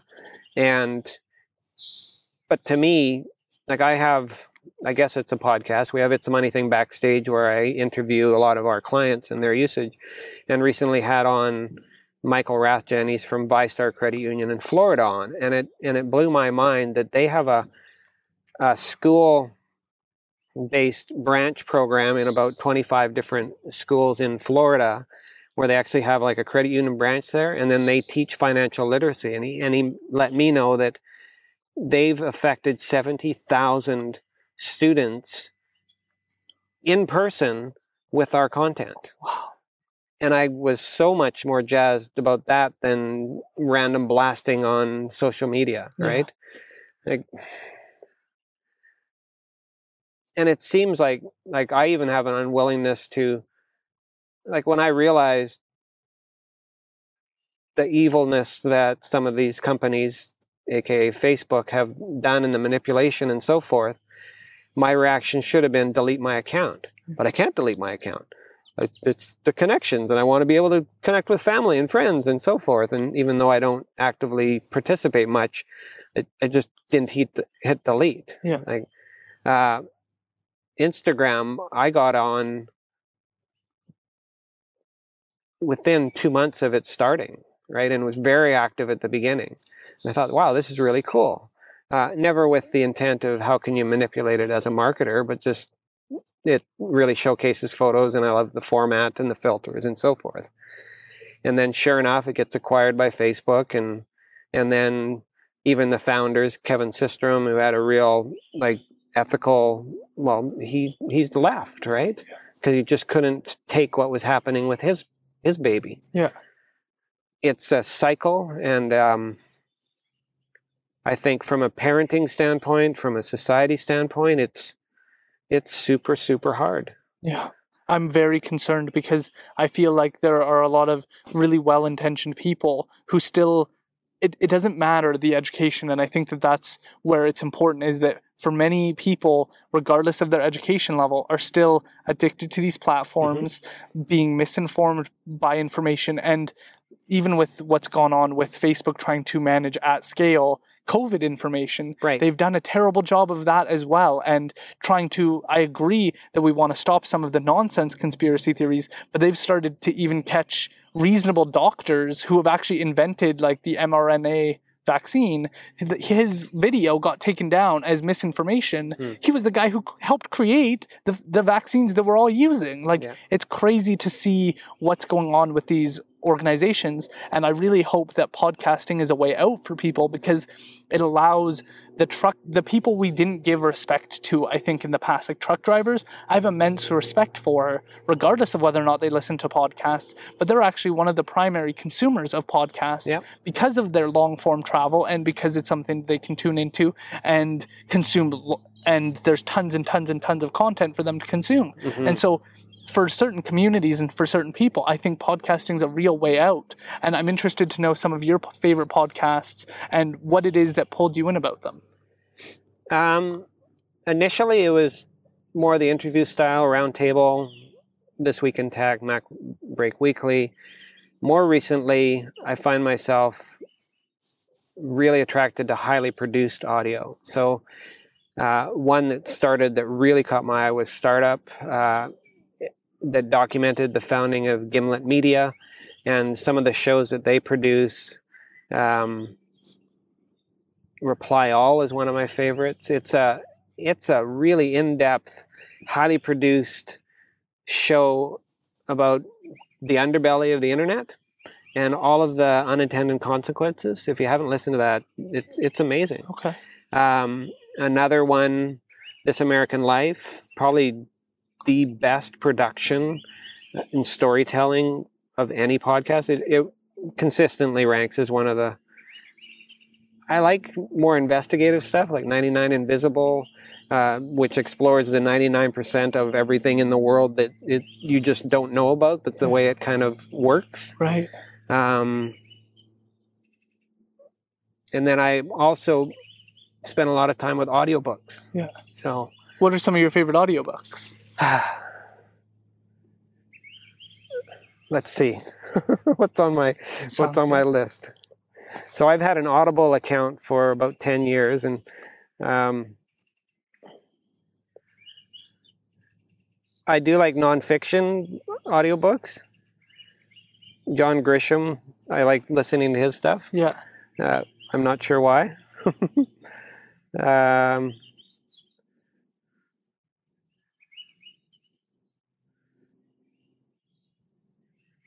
Catch and Kill was super interesting. That was by Ronan Farrow. Okay. And it was a deep investigation into the Me Too movement and ultimately taking down Harvey Weinstein. Right. Super good. Yeah. Permanent Record by Edward Snowden. That one, I've kept up with Edward Snowden. Can you share anything about your thoughts on what's gone on? I saw Edward Snowden's first interview post self-exile in Russia at South by Southwest, which is a big interactive festival that takes place annually in Austin, Texas. And he, of course, was on screen, but in an audience of like 5,000 people. But there's another example of people's collective short-term memory. Like, he does an absolute expose unraveling what sort of insight the government has on our every move. And we go, yeah, well, I still want to look at my phone, and I don't want to take any personal measures to protect that. And the whole, like, Eric Schmidt, the former CEO of Google, well, what are you trying to hide? Like, no, it's not about that. Yeah. Civil liberties. Like, I don't think Edward Snowden is a traitor. I think he's a hero. Yeah. I couldn't agree more. And I've been really interested in those little points because there was an FBI investigation that I was actually looking into where there was a group of like rogue people who ended up breaking into the FBI. But what they ended up doing, it was like Citizen United or some sort of citizen part. And they broke into the FBI just to expose the fact that the FBI were not focused on real crimes. They were focused on low-level offenses, and they were avoiding high-level like gangs that were operating across the U.S. They were avoiding all of the big fish to focus on the small fish, and they were listening to outside influences and being manipulated on how they did things, and learning that, and then realizing most people have no idea. And most people, if I said that, they would have suspicions about the people who went and broke into the FBI. Like, why would you do something like that? Why don't you just trust them? And it's amazing to me that this type of stuff goes on. Do you have any thoughts on Bill C-10 and what's just gone on? Because it was just, I think, vetoed or voted down, and that was in regards to freedom of speech. But it also has to do with social media. Yeah. I have to admit, I'm not as educated as I should be on that. Yeah. But it's such a fine line of the power that companies play and the information that they have, and the telcos and the large. Like, I am an absolute Apple zealot. Yeah. I've been for many, many years and love it. And I do like that they, of all of the big corporations, seem to have people's personal protection, privacy, and they haven't made it a business model. Yeah. On the other hand, I use all the Google services. Yeah. Like, I think their Google Workplace, which is Gmail and all of their tools bundled up that companies can use, I use that for so many different things we do, and it's amazing. Yeah. But it freaks me out that we needed, for a second, like a guest bedroom in our house, a mattress. And so I'm talking with my wife about, should we get a Casper or an ND or a Purple? And if I do pop into Facebook now, it's just filled with ads for these companies. Yeah. Like, yeah, I look at Apple. And then they say, we're not listening. And I'm like, okay. Yeah. Prove it. Like, it's obvious. Yeah. Yeah, and then you definitely look at the fact that there's no option to turn any of this off or to make sure that you have like a ghost mode where your equipment isn't recording you. There's no option for that. Yeah. Alexa doesn't come with like a turn off, like don't allow you to hear me type of thing. And then when Siri goes off randomly, it's very, you've been waiting for me to say that this whole time. Yeah. So I'm also interested to learn more because I think some of our listeners are likely entrepreneurs, likely business owners. And so I'm interested to see how you see a business. What are you thinking about? What are those levels of customer acquisition costs, of marketing? What are some of the insights that you can offer when you're looking at your Cowork space or with Currency Marketing that you bring to the table, or that are always steps that you take to make sure that the marketing is going to be successful? I come back more to product development, making sure that you have a really good product market fit and that there are early adopters that you're not having to have acquisition costs for, that you're building things that are compelling and there's a word of mouth capability, which is ironic coming from a marketer. But if you're having to market the heck out of something that's not being passed along because it's just a great thing. And so that really comes down to spending time at the front end developing what that is, who your ideal customer is, how that message will be shared amongst them, building community, providing them with information that is useful, and not just slamming them with sales. And so things like a company doing their own podcast or short form helpful videos make a lot of sense to me. And building out that way, I think of what are local examples that stand out. I think to Amber Price and the Bookman. Yeah. She has such social media presence and positivity around her, and it just buoys her company behind her, right? It just makes that something. And so there's a local example of someone who's not afraid to put themselves out there and take a stance and stand up for things and promote and be passionate about not only her business but downtown Chilliwack and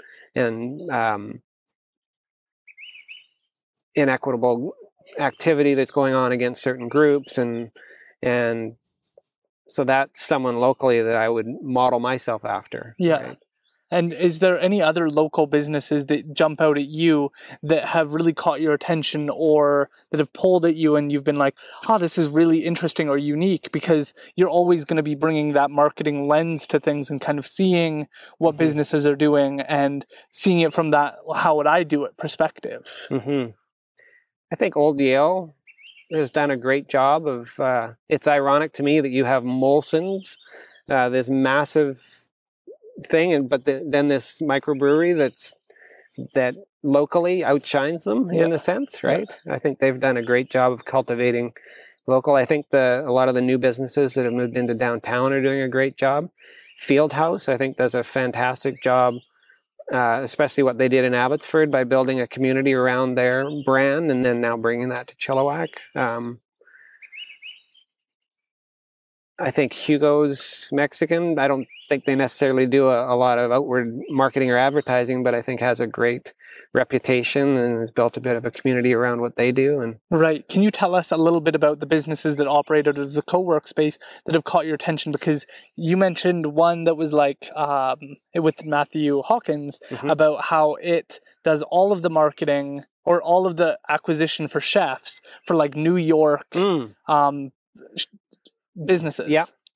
Yeah, that they were they kind of took over the hot desk area outside of where your office is at the top of the stairs. They've since gone fully remote at home, but that was super interesting. They were doing recruiting for many Manhattan-based top restaurants from desks in Chilliwack, which is pretty crazy. I think Chanel and Alpine Lawyers, or Alpine Legal Services, has done a great job. And I know you've been helping with that, and I think have upped their social media game as well. He stands out as someone that's, relatively fresh startup, but seems to be building a business pretty quickly. Yes, very quickly, and puts in insane hours. And I cannot believe how I come in at like 8 a.m. and then I'm there till 5, and then he's working at like 7 a.m. and he's working till 9, 10 o'clock at night. Yeah. And that's the startup grind, right? It's just putting in the hours and with the end goal or some sort of sanity in mind. Yes, and I think that you're probably another example of that, because I do understand the self-care movement that's going on, but I think that it's important that if you're doing what's meaningful, if you're doing what you're passionate about, sometimes you don't want to be working till 9 o'clock at night or working on a podcast on the side of your bed before you go to sleep, but there's a part of that that's like, this should be done, I can do this, and it's worthwhile if I do it. And I think that that's a huge role that you're playing in the community, because you have created a space for entrepreneurs, and there's more coming, but you were the first. And we have Studio Suit, you were the first. And I think that these are all great examples of how your entrepreneurial energy, your willingness to revamp, helps our community do better, because how many great ideas could we be missing out on just because someone couldn't afford the space to get to work? And so I'm interested to know a little bit more about any other businesses within the Cowork that you've gotten to see and go like, wow, this might have been a lot more difficult had they not had this space. Nick Adams, he has a a company called Very Good Creative Company, which is a general design web development firm. And Nick is a really smart young entrepreneur. And in conversation with him, he was really intrigued by how did I specialize and do what I'm doing. And he launched something recently called Dieselmatic, which is specific marketing and design services targeted towards diesel engine repair shops, and it's blown up for him. So he shifted from, a local general kind of practice to now a side brand that caters to a very specific, weird little niche, and it's exploding for him. And so Matthew Hawkins, you mentioned him. I think what Matt's done with around Chilliwack is really smart, and has helped him with his videography and photography work that he does. So that's one comment you made during the Matthew Hawkins one that really jumped out at me. You were talking about niches and how you want to... I guess we're in Canada, it's a niche. I get all my processes all mixed up now with the amount of time that I've spent in the US. Right. But you were talking about how you want to try and find a niche or a niche, and make sure that you do really well in that one specific area. But that does bring up the other point. I'm interested to know what it's been like to have so much business down in the United States and to work and live in Chilliwack. And what has it been like to travel to those different states? And what experiences have you had being able to travel so many different places? Yeah, so that comes back to creating something that is compelling. And so we created this Young and Free program, and it really worked in Alberta and started getting notoriety. And I realized that, oh wow, this young adult membership problem was not just an issue for one credit union, it's an industry-wide issue. And so was kind of catapulted into doing something way out of my comfort zone. I was asked to speak over the years at more than 100 big conferences on this program, case study type talks, largest one being in front of 2,500 people in the audience in Las Vegas. And so that really opened up a ton of doors for me. Being asked to speak on stage for a product that I'm selling, and then having people come up after, and how do we get that? And it just took the marketing completely out of it and just went straight line to the potential audience. And so that was interesting, trying to navigate what that looks like. It required me to work with a larger accounting firm to figure out how I can properly do business in the U.S. and have worked with KPMG locally with that. And then they have a U.S. tax division, and so I have to file every year an IRS tax return, and it's called a zero-based tax return, basically saying that the work is being done in Canada and exported, which so much of that you're thrown into it and you can't figure out, or you don't figure out without help of outside experts, and navigating all of that. And then just even the ability to speak in these areas, you need to get a temporary, at the time, NAFTA TN visa to be able to be paid to go and navigate that at the border. And yeah, a lot that you just kind of figure out. Wow, that is a lot that you don't even consider when you talk about your role. Yeah, sidebar on that. I was kind of cruising along doing these talks, and I was at YVR for one, and the agent asked, "What are you doing?" "I'm speaking at a conference." Previous to that, I had said, "I'm going to a conference," which was fine. Off you go. "What do you mean you're speaking at a conference?" "Yes, I'm the keynote speaker at this conference." "Oh, really? You're being paid for that?" "Oh, yes, I am." "Okay, you need to go through those doors. And basically got a very quick lesson on that you can't do that. And didn't make that flight and was sent back. And I had to work with a lawyer, I found a travel immigration lawyer based in Bellingham, and I'll remember to this day his letterhead at the bottom: "Creating transparent borders." Greg Bose. And had to create a package that essentially said that I was an expert in what I was, and that I was being sponsored by an entity every time that I went to speak. And it was a bit of a rigmarole every time I had to do that. Wow. So, yeah. That is a very unique circumstance that you would never think of when somebody just mentions, I've got a speech going on down in the United States. Yep. You can't do that without a proper visa. Wow. Okay. And what was it like visiting these communities and getting to see different areas? Because in my view, Chilliwack and BC and Canada are very unique from the United States, but I would say, like, many areas are very similar, especially those close to us, Seattle and so forth. But if you go to Jackson, Mississippi, or New Orleans, it's very different. And one thing that really struck me was how we live in such a multi-race society here, and it seems very tolerant. But what I found, especially in the Deep South, it was crazy, just the palpable racism you felt. Yeah. Yeah. That's not good. No. Other areas, like I've spent time in New York and Washington, D.C., and it's amazing. Like, some of my first going to Washington, D.C. and just sort of walking around and going to the Smithsonian, you realize, oh, okay, this is why Americans are so patriotic. It's unbelievable what they've built, right? Yeah, and you talked about the American dream. What was it like kind of seeing that, or being able to go to restaurants and being able to see different business styles and different approaches? Yeah, I think people are people. And especially those that we worked with in these communities with our Young and Free program, we got deeply embedded in communities. So one of them, we went and set up our program in Knoxville, Tennessee.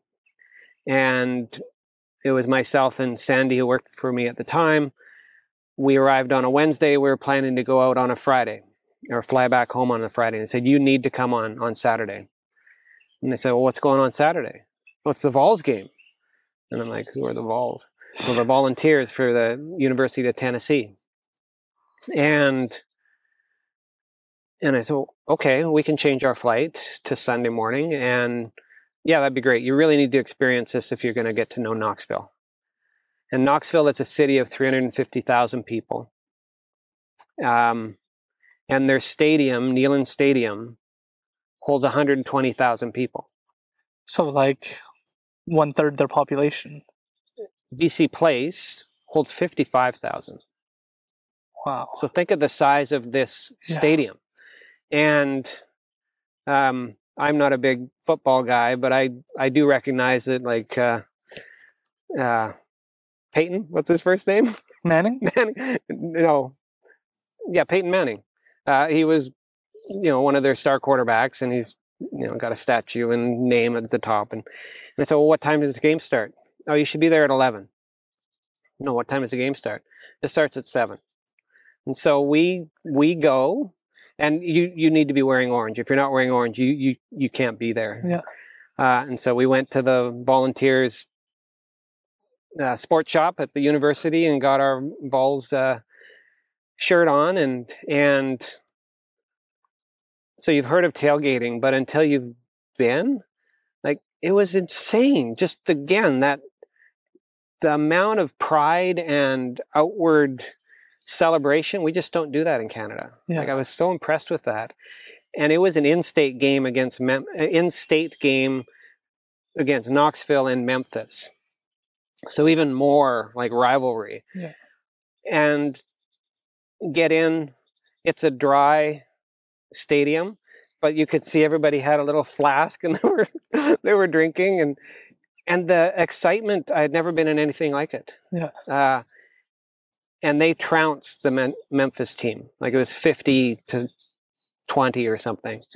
And every time they would score a touchdown, fireworks, and they had a horse that would run the entire length of the the stadium, and they had this 90-year-old guy. Their theme song is Rocky Top USA, and he would come out, good old Rocky Top USA. It was a spectacle. Yeah. That I'll never forget. Just how, and then we realized, yeah, okay, we needed to stay for Saturday. Yeah, because you got so much community. We got so much out of it, and then we realized, okay, this campus is going to be key for our Young and Free Tennessee program, and how do we partner with them? How do we get on campus with our spokester and all of that, right? Yeah, that's brilliant. And those are the types of experiences that you get when you do travel. And specifically not as a tourist in a way, right? Like we were there with people that were showing us how their little area of the world works. That's what I think is really missing from a lot of travel, because Rebecca and I went to Hawaii doing what you're supposed to do in Hawaii and doing the touristy things. Yeah, so you went to Waikiki, you went up the little mountain there, and you took the picture you're supposed to take. Exactly, and did the swimming with the fish and all of those official things. And then we got back and I was like, this wasn't it for me. Like, this wasn't what I imagined being on a great vacation. And then I learned more about the, I'm going to forget the name of it. What is it called? It's on the Big Island, and it's the Keck Observatory, I believe it's called. And I was like, that's what I want to do. If I go to Hawaii, that's what I want to see. I want to see all of space. I want to be able to have that opportunity and to be able to really understand some of our solar system and how it relates and how we're connected and those things that you don't realize. And so I think that that's what people often miss out on when they travel, because they're looking at Instagram, they're looking at Facebook. What did these people do? What am I supposed to do? I was speaking at a conference in New York, and I had a buddy that I had met through my industry who lived in Brooklyn. So I stayed at his place, and many of those things you would just fly in, you go to the conference center, you get on a plane, you go home, and you wouldn't get it. But he said, well, let me take you out. And so we went out to dinner in Little Italy in a off the beaten path Italian place, and I swear we were next to like Tony Soprano and mobsters, which was so interesting to kind of like listen to these conversations. And then we hop in a cab, and because I had to get up the next morning, he said, one more stop. And I said, well, no, I really have to get to bed. No, we're going. And he gives this direction to the cabbie, and we go down some pretty sketchy area into a back alley, and trust me, and he knocks on the door, and the little thing comes out, and he says like a passcode, and we go in down 2 flights, and we were transported into a 1920s speakeasy local bar with like flappers and an old-timey blues singer, and it was the most amazing thing that you would never find. It's not going to be on the bus tour or anything. It's like I just it was so cool, right out of a movie. Yeah, but you only get that if you're with a local, and you get that to a certain degree. I think Airbnb has done a good job of reproducing that, and I've done a lot of Airbnb stays. What has that been like? Because Airbnb is fairly new and fairly disruptive in its own right. Yeah, for sure. And honestly, I think there's a startup that the founders have still kept their way. Yeah. Even though their, pre-IPO valuation is like at $100 billion.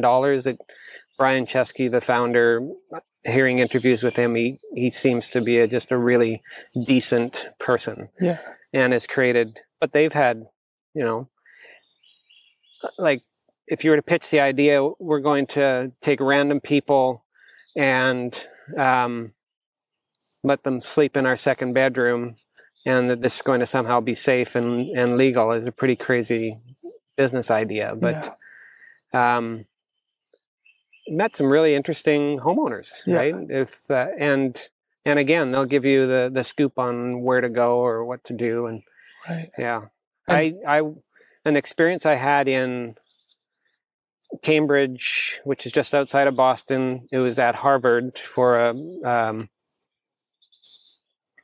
I was an attendee at a workshop. But that one, hotels there were like $400 a night and stuff. And so I went on Airbnb and found something way more reasonable. And it was literally a second bedroom of a young couple's place. And they tell you where to eat and what to do. But that one, do you remember? It was a movie about 4 or 5 years ago about the Catholic Church and specifically around Boston. Okay. I've forgotten the name of it. There was one on Netflix, My Keeper or something like that. I'll think of it. But Mark Ruffalo was the star of it, and it was all about some of the things Catholic Church did, and specifically around altar boys and so forth. Well, I had an afternoon after my conference where I would just wandered around and ended up at a theater and thought, okay, I'll watch a movie. And I would occasionally do that just if I'm on my own and introvert, so forth. And saw this was going to be on at 6 o'clock. Oh, I'll take that one. And shoot, I wish I knew the name of it. It ended up winning the Oscar that year, but I had not heard of it. It had just come out. And I only watched it because it was the only movie on at 6. And it was the strangest sensation because I sat down and everybody entering the theater was elderly. And the movie starts and I realize, okay, this is super heavy topic, super well done. Spotlight, it was called. Spotlight was a long-form investigative journalism section of the Boston newspaper. And they did an expose on the Catholic Church. And this is a way off the beaten path story, but I'll go to the end. And I'm watching this, and it's super emotional. It's documenting what went on. And it became very apparent to me that all of these people in the audience were completely personally affected by what was being documented. And by the end, everyone around me was in complete tears. Yeah. And then they rolled at the end of that movie the credits of all of the young people that were affected by this. Yeah. And it was, again, I don't know if I would have ever experienced that it was very random. Found a movie theater, but these folks at the Airbnb said, well, it's down there, and it's a neat little, not your big AMC or Cineplex style theater, and in that experience, right? Wow. Those are the important moments that I want to pull out of this podcast, because those are the moments where there is that deep impact of something that you didn't expect, you didn't plan for, and you learn a lot, and you even learn more about your fellow human being. Because one of the questions I want to ask you is, why do you care about community? Like, what pulls at you? Because it's something that's almost taken for granted that I think Amber Price, yourself, Trevor McDonald, we all care about community, but you've got this successful business, Currency Marketing, it's doing great in the States. Why worry about the community? Well, what I learned during that period, and that was really took off from 2007 to 2014, is we really excelled. But during that time, had pulled out of any local activity. Prior to that, I was involved in the Chamber of Commerce and was the president, and all of our business was quasi-local, at least regional, and it made sense to be involved and visible. And then I just sort of shrunk away and did our thing, and realized that I was missing some of that connection that I had earlier on, and actively tried to get back into that. When I was asked to be on the SEPCO board, that was huge, to have that kind of impact. And that organization really isn't that well known. It kind of does its thing behind the scenes. It's a quasi-private public corporation that is what the city of Chilliwack is basically set up an external entity that takes care of economic development. Most cities will have an economic development arm within the city. I'll get back to answering your question. Anyway, so SEPCO is very involved. You think of what's happened at the Chilliwack Education Park. Yes. That is SEPCO. You think of what many of the things, the downtown redevelopment, the land acquisition that went on, all of that, that's for years SEPCO working in the background, and then finally coming up and really seeing that rejuvenation and so forth. And to me, like, you can have outward success, but if you're not connected locally, then you could be anywhere. And I love Chilliwack. I think it's been neat. I moved here when I was 16, so that's 35 years ago. Do the math. And I've seen it go from, probably 60,000 people to now like 100,000, but still have that tight-knit smallness, but big enough. I love that I call it the island of Chilliwack, in that it's really a self-contained entity. It's far enough away from Vancouver. If you think of Abbotsford, Langley, Surrey, it kind of all bleeds together, and so much of that, the residents that live there get up in the morning and drive somewhere else to work and come back, and I think we don't have as much of that in Chilliwack. I think, like, when I'm doing stuff abroad, I do say I'm from Chilliwack, BC, and they'll say, where is that? Well, it's a little over an hour east of Vancouver. It would be much easier for me to say I'm from Vancouver, right? But Chilliwack, that's interesting. Yeah. Sidebar story on that. I was speaking at a conference in Wisconsin, and there's this awkward little chit-chat you have with the person who's getting you mic'd up and so forth, and who's going to do your introduction. And she was trying to get a little tidbit from me that she could impart to the audience before me coming out to speak. And she said, "Oh, you're from Canada. That must be cold." I said, "Well, in fact, no. I'm from outside of Vancouver, and it's we barely get any snow." "What? It's more like Seattle with the rain." "I can't believe it." And I said, "It's way warmer than Wisconsin in the winter where you are, because you guys get like 6 feet of snow." And so she goes out on to the podium and said, "I'd like to introduce Tim McAlpine. He's from Currency Marketing. And you'll never believe what I just learned. Canada is warmer than the United States." That was her takeaway. But no, it's been neat to be an ambassador for this funny named city when I've been out of it, and then to reconnect with it.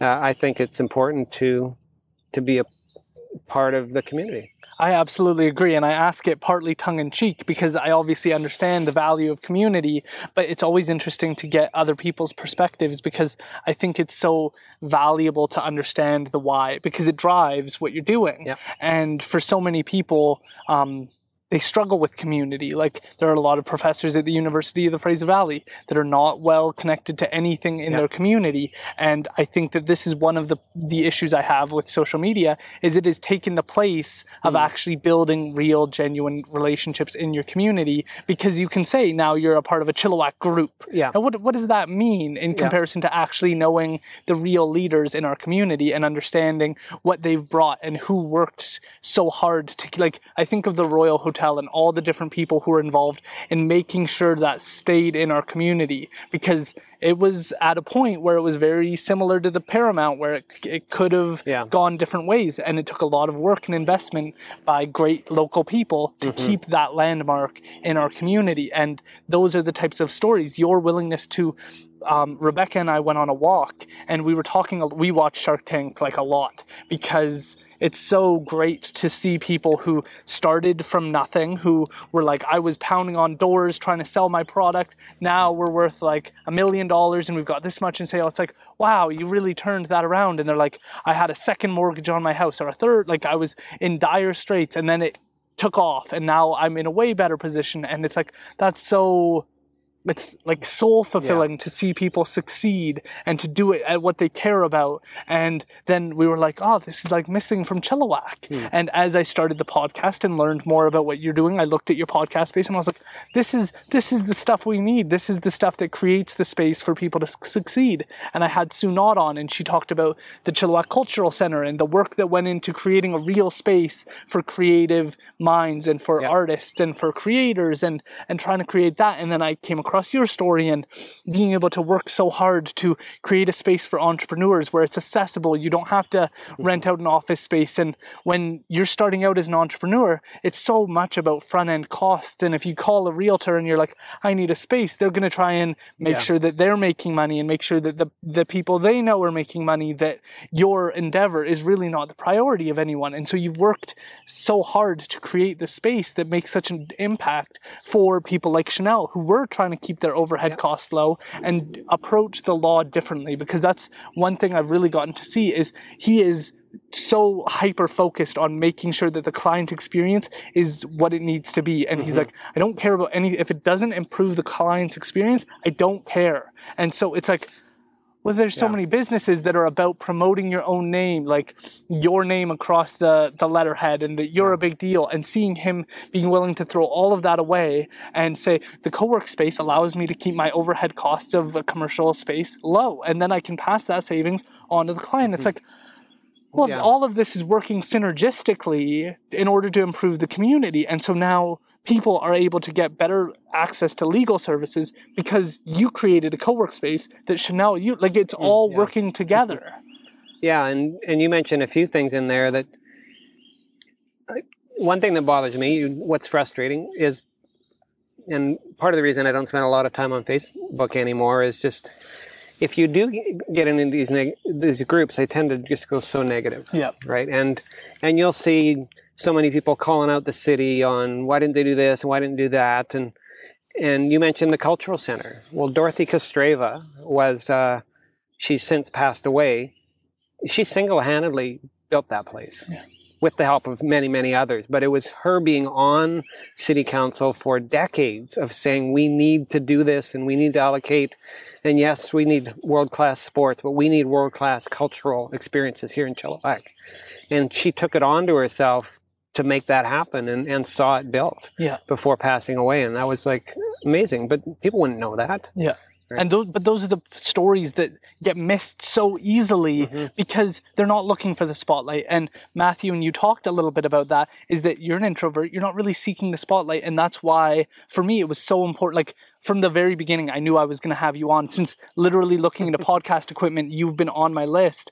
But there are certain people I want to have on at a certain point because I want the platform to be what I need it to be in order to reach.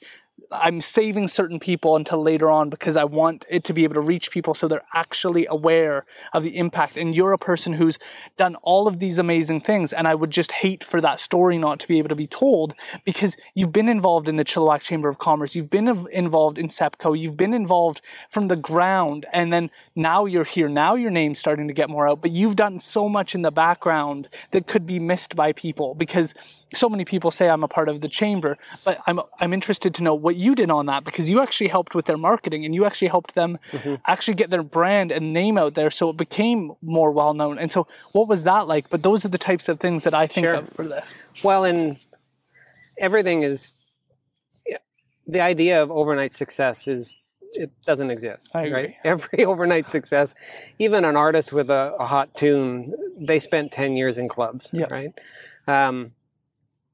My claim to fame with the Chilliwack Chamber of Commerce was I was the first president to go 2 years. Prior to that, it was always a year. But my vice chair at the time had a personal matter, and I was kind of forced into doing it for 2 years. And it ended up being really good. And since then, their presidents have had, I believe, a 2 or more year term. It just makes more sense than you spend the first 6 months trying to figure out what you're doing and the next 6 months trying to implement it, and then you're gone, right? But one of the things during that time is we instituted their Chamber Connections, which they still do to this day. And took more of a marketing focus to it. I was recruited by Stan from Legacy Pacific. Totally blanking. Stan Rogers, my goodness. He was an absolute pillar of this community. And so he tapped me on the shoulder and said, would I like to be on the board? And I said, okay. At the time, I think I was 30-ish or something. And ended up being the youngest president. Jason Lummel will refute that because he then became the youngest president of the chamber. But that, again, was just... And what was interesting is Brenda Dean, who had been the executive director for 15 years at the time, also decided to retire or move on during my tenure. So it was my job to lead recruiting who would be the next executive director, which was a whole nother ball of wax. And we ended up, as a board, hiring Sue Attrell at the time, Sue Not Now. Well, again, she did such a great job with that, and then went on to become a city councillor, right? Yeah. And Jason got involved, and so it's all stepping stones, and it's all interconnected. Yeah. My wife Jan used to be a keyboard player in a quasi band with Trevor McDonald, way back in the day, and she's a counselor at a middle school. Is actually moving this year to a role at the school board. But anyways, it's all interconnected, and everybody's overnight story is decades in the making. Yeah. Well, I think that's and you did pat my ego, because I was looking and going, okay, I think I could be the 26th or 27th person on this podcast. He's really getting down to the barrel here. No, the very opposite. I'm just getting started. Like one person that I'll be reaching out to shortly who had an impact on my childhood, I have no idea if I'll be able to get him on, is someone like Brent Butt. Because for me, Corner Gas actually I didn't have like strong parents. I didn't have that. So I just relied on a lot of TV to kind of help me grow up. And his show was one of the ones I watched every night before I went to bed from 7 p.m. until I was sleeping, would have YouTube videos of Corner Gas on all throughout my night. And so those are the types of people you don't like. I'm sure he didn't make that show going, I'm sure this is going to help a 13-year-old, right? But it actually did. And you would never expect it. Matt Hawkins interviewed Brett. Yeah. Matt used to do this crazy Canuck fan little show, and he actually got him on. So if you want an intro, maybe Matt can help you with that. That's awesome. But I am just getting started, because I think that there are a lot of people who play that important role throughout BC that don't get that recognition, that are doing amazing things and not seeking the credit. And I think that you're an example of someone who's willing to let Cowork run and not even be the face of it. You're not trying to get recognition as, hello everyone, I'm the person who's supporting local entrepreneurship, and look at me over here. You're just doing it quietly, and you're like, this is something I had a vision for, and I brought it to life, and I was willing to put in this time for it, and here we are today. But I am a little bit more interested in SEPCO, because you're right, not a lot of people know about it, but even worse, a lot of people have suspicions about it. If you've ever seen an article on people's interpretation of what it is. So SEPCO started in 98, so it's 23 years old. And it was during John Less's tenure as our mayor. Yeah. And it was modeled after, I think it was Halifax partnership, where they took it outside of the actual city. And there's a lot of things that it can do that you can't do from within a city. So for one, it's land acquisition. The city can't buy and sell property, for example, but this entity can.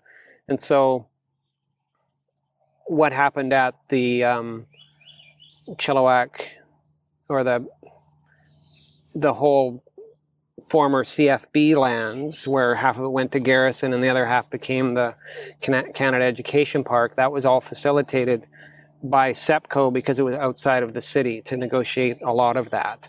And bringing, like people don't know that what goes on there, even like all of the Border Patrol for Western Canada all their training is done at a training facility on that property. And so what the ripple effect of that is, there's essentially a private hotel on there that is full all year long, employing many, many, many people. Yep. And then RCMP, their Western Canada training is done in Chilliwack. And we have a shooting range for training that all officers need to come, I think once every 2 years, to be recertified, and that's from Saskatchewan over. And so all of that was done because of this entity we built in partnership with the RCMP, not the driving range, but the shooting range, and things like that are super interesting and by design kind of under the radar. Yeah. Well, and I think that's the important part, is that so many major, important, relevant decisions are made, and most people just take it for granted. Like, I even think of just the maintenance of like all the light bulbs in Chilliwack. How much must that cost? Right. And how nobody knows the number unless you're in part of the city. Road work, like we're like, oh, more road work. And it's like, isn't it nice that we have people who work on our roads and maintain them for us? Yeah, and so it has a community volunteer board, I being one of them. But I think there's about 15 people. Amber Price is on that board representing small business, large business. You've got Stan Vanderwall, who owns Rainbow Greenhouses. They have more than 600 people on payroll. Wow. At Rainbow Greenhouses. Yeah. Bruce from Canex, again, a huge employer. Langley Concrete. So a number of bigger businesses that volunteer their time to be on that board, but then a number of small, Brian Minter is on the board as well, and just a lot of interesting, very smart business people that help guide the decisions of the city. Yeah, can you tell us more about Brian Minter? Because I think perhaps we talked about him, but we didn't really give, for people who may not know who he is. So Brian is an internationally recognized horticultural expert. You would know him from Minter Country Garden. Prior to that, he had Minter Gardens, which is a world-class show gardens here in Bridal Falls, just not far from where we are now, right now. And he has a show on, or has had show on CBC for many, many years, radio. He's tireless advocate for tourism in Chilliwack. He's the chair of Tourism Chilliwack. And if you go to Minter Country Gardens, it's quite likely that he'll help load your trunk with what you just bought there, right? Yeah, I just saw him probably a couple of months ago, just helping customers. And it was just like, wow, you've built this like empire of a place, and you're just helping the customers. Yeah, we were doing SEPCO meetings by Zoom, and Brian shows up in one of the little panels, and I said, "What's going on, Brian?" And he had a full collar on. He had broken his neck. He was helping someone load like an evergreen tree into the back of a pickup truck and fell off the back. But as soon as he got out of the hospital, he was back at work and back doing all of his stuff. Wow. he's the Energizer Bunny of Chilliwack. Yeah. And again, he's created a really big and profitable business, but that's never the end goal. It was to relay what he knows and his love of gardening. Right? Yeah, I think that what you've done by bringing him on that podcast and being able to have those conversations are so valuable, because you really get to see a different perspective on the world, because you really go into all the different types of plants and the relationship we have with those things and understanding how everything works together. And so being able to get those different perspectives is beneficial regardless of whether or not you plan on gardening or not. He's just an interesting person to relay that type of information. Yeah. Go ahead. He was the chair of BCAA. He was the, I think it's the provost, the head of UFV, another volunteer position for many years. Like, he's just unbelievable man. What is it like for you to have grown up with a lot of these people and to see people like Amber as peers, and to have been able to see all of this development in Chilliwack through the 2008 recession, through different periods of time, to be able to watch Chilliwack continue to grow and see these individuals? Because I wouldn't say that Chilliwack has a lot of very famous people, but we do have a few that are very popular, at least within our own circle. And they've been building their name for a really long time. So what has that been like for you to kind of watch? And then I think you're on the same path as them. Yeah, I just see them as people, and hardworking, good intentions. It's nice to know them and have them know me. Yeah, fair enough. I'm also interested a little bit about your family background. How did you and your wife meet? We've been married 19 years. 2022 will be our 20th anniversary. We met in about 2000. She was a friend of an art director that worked for me, and I said, Liz, who's that? And so that was her one matchmake. She was our maid of honor at our wedding and retired after that, said, I'm out of the matchmaking business. Jan is an educator. She worked in the Chilliwack School District now for, I think 30 years. And her background is music. She has a music degree from UBC and was a band teacher at A.D. Rundle for many, many years. And then while pregnant with our son, she got her master's in counseling and shifted to a counseling role at A.D. Rundle and then ultimately at Mount Slessy for the last 8 years, I think. And yeah, she works super hard at her job, and I get real insights through her story and just how things have evolved. You mentioned social media and stuff, the impact on anxiety and just the negative peer it's super maddening, right? Yeah. And just the impacts of that. And so, yeah, we've been married close to 2 decades. How was that first interaction, that first meeting? I asked her out for a date, and we went to a movie, and it was good. And then, of course, I'm interacting with Liz in the background, saying, "What did you say?" And, "Oh, I didn't hear anything. Give her some space. You probably don't want to." Ultimately, we dated for a while, and about 2 years later, got married. So. Wow, how was the proposal? What was that like? Proposed, I think, on Christmas. I shouldn't say I think. It was on Christmas, and she said yes, and we went to Hawaii for our honeymoon. So I know the kind of Honolulu Waikiki experience, but we did our best to kind of get out and tour the island, and it was good. Was that planned? Was it for Christmas specifically? Like that's what you had in mind, or did it just arise? No, I had bought the ring and did that. And with family or just you? No, just us. That's awesome. And so you have 2 kids. Can you tell us a little bit about what that's been like? Sure. Aiden is 17, just graduated from GWG, GW Graham, and great kid. He was involved with, his passion for the longest time was martial arts. He was the first member of Sun Hang Do, which became Excel.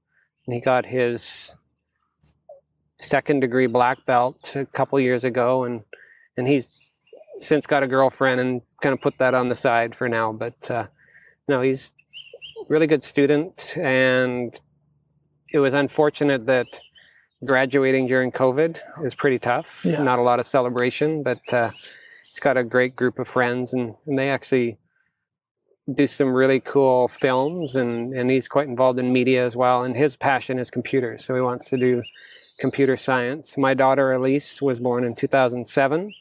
She's 14 now and just is moving from Mount Slessy to GW Graham next year for grade 9. And very artistic and super good student, and yeah, really proud of them. That is awesome, and that's got to be so rewarding because they're kind of going in both directions that you went in, and so you get to, I'm sure, learn more about what's coming up and what's going on in Chilliwack from a young person's perspective. For sure. Yeah. I really appreciate you being willing to take the time and share everything that you've been through, because as I've said, I really think you opened the door for entrepreneurship in Chilliwack, and that was something that, as I said, Rebecca and I were worried about when we were first starting to start the podcast and talk about those things, and being able to see Cowork Chilliwack, and then I know there's another Cowork space coming up, and there's more interactive spaces, but you were the first to give proof of concept. Those other operations might not have occurred if they didn't get to see your success and the impact that you have on so many other businesses that are just starting out, that need to reduce their overhead cost, but also creating the space for credit unions and being able to learn more, because that is one thing that I'm really passionate about trying to bring to the Indigenous communities is financial literacy, is financial education, because for me, reconciliation needs to look a lot more like practical solutions to real problems. And for me, urban places like Shiacton and Squiala, they are already tied into the veins of Chilliwack. So they get access to all of the great ideas and entrepreneurs of Chilliwack. But when you have communities out in the middle of nowhere, they're not going to be connecting with the lawyers, the accountants. They're not going to be in the co-work space. And so those are the communities I really think are the next step, in my view, that need outreach and that need to be connected so that they understand and that they're taught about the basics of TFSAs, RRSPs, how these function, what is Wealth Simple, what is Quest Trade, are these useful tools, are these not useful tools, and being able to talk about business. So the last area that I kind of want to land on is, if you're starting out a business, what is your advice for those people? What are the things that you think are just the basics of business that you consider, if you were going to start a new venture tomorrow, what are the things that you would go through on your checklist of things that it would need to meet, regardless of, obviously specifications are important, but just your general rubric? I would say start it as something on the side. Don't quit your day job, but take it seriously, put effort into it. And as soon as you see that it's useful to break free, break free. Yeah. And then put all of your passion into it. Go through the proper steps, set it up properly. I would say I waited too long to incorporate my business. It was probably until the 7th year that I did that. Work with someone like Chanel and get that set up. Get an accountant that you trust, and do what you can to learn about bookkeeping, or find somebody that can help you with that. And always remember that you need more income than you. Don't overinvest. If you're going to do a video production company, don't spend a ton of money on cameras and gear. Rent, get what you need, borrow some lights, and show a proof of concept. And then just start building on that. As much as you can, work off of referrals. Remind your customers that, I know you guys do a good job of that. Can you leave a Google review and so forth? Yeah. Being highly ranked on search engines is important, right? And then it's good to build your network. Don't be I'm pretty much a lone wolf myself, but over the years I've thought, would it be good to have a partner? And so if there's something that you and someone who has complementary skills could start, that might be a way to go. Yeah, that's actually what I considered at the beginning, was having a co-host. I ended up going against that because I saw the struggle of having a good dialogue with someone and then someone else feeling left out, or that they're not getting to speak enough, or having a really good thought and having to bite on it and not be able to say anything. Yeah, I think there's a lot of pros for partnerships, but there's also potentially cons, in that there's always going to be who's doing the more work, who's doing what work. If you're going to partner, don't get someone with exactly the same skills. Yeah. If you're the expert in something, well, concentrate on that and get somebody who's better at the books and that side of things, if you're the marketer or something like that. Absolutely. And making sure that it's not just because you guys are best friends. Yeah. Because I see a lot of people make that decision of, we've been friends for so long, and so this is going to be a quick way to end that friendship. Exactly. And so the only other part I'm interested in is, what are some local businesses that you utilize regularly, like the Town Butcher, or different stores that you shop at, so other people can know what you're interested in and perhaps give that place a try? Restaurants wise, I really like the locals, like Shandahar Hut and Chili's and Hugo's, and some chain restaurants. I do like Pita Pit and Noodle Box and things like that. But otherwise, I tend to go to Home Hardware versus Home Depot. Yeah. The more that I know the local owner, the better. Yeah. That's awesome. And I think that is something that really gives you that connection, is being able to know, this is the person I'm supporting. This is the person who's worked hard. I've gotten to see them rise this business up and put in this time to try and start their business, or to try and make that impact in Chilliwack. And Home Hardware has also gone through different iterations and different locations and really come about, because I remember when they were like a 2-floor place on Wellington. Right. And when you went up and down, and then there was like the basement, and then it became a Sticky's candy shop, and I'm not exactly sure what it is now. But everything goes through iterations, and I'm very interested to have on some of those people that you mentioned. The person who's, can you remind me of his Dan name? Sawatsky. Yes, he's absolutely a person. I also, Robbie Snooks is another person that would be great to have on. Yeah, he's in the background everywhere. Yeah. Well, I really appreciate you being willing to take the time, because I think that you are a gateway for a lot of people to start to take the risk on themselves and start their business, or to take their idea and start to see, how could I make this a business? And I think that your willingness to constantly adapt, restart is a huge example for people, because, as I said, a lot of people get committed to, this is what I had in my mind and this is what it needs to be. Yep. And then it's not as successful, or it doesn't grow as big as it could, because they've latched onto that idea. And I think that and your willingness to address your introvert nature and say, this is who I am, and there's no issue with being an introvert. It's just about willing to push that enough so that it doesn't impede your ability to succeed at other endeavors. And I think that those are two huge ways where you're a giant role model for our community, and you do it without looking for the praise. Trevor McDonald and myself talked about how you're just that person who's willing to get it done, and you're not looking for the glory or the fame. And I think that that's so important, because it leads into things like TEDx Chilliwack. It leads into other people being able to create their voice and being able to raise awareness of that. Can we just talk really quickly about that? Because I think that that's something that I almost forgot about missed. that one. Yes. So TEDx Chilliwack, I spoke at the first one. I was invited to speak at the first one, and then got involved as a director on the second one, then took over as a license holder going forward. And so TED, which is international organization that does the big TED conference and all the TED Talks we've seen, TEDx are locally organized versions of that. And so they are in more than 4,000 communities around the world, and we have the license for TEDx Chilliwack. And it has been an in-person one-day event where ultimately we film, and Robbie does the filming of those videos in the past.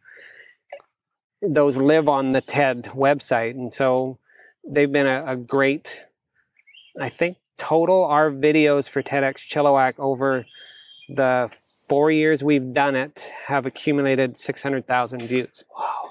Which is way more than the audience that came to see them. Yeah. But yeah, we were scheduled to go with April 15th of 2020. Well, that was postponed when the Cultural Center, that was going to be our big move from G.W. Graham to the Cultural Center. And it obviously got postponed, and everything was, we'll just postpone for 3 months. This will blow over.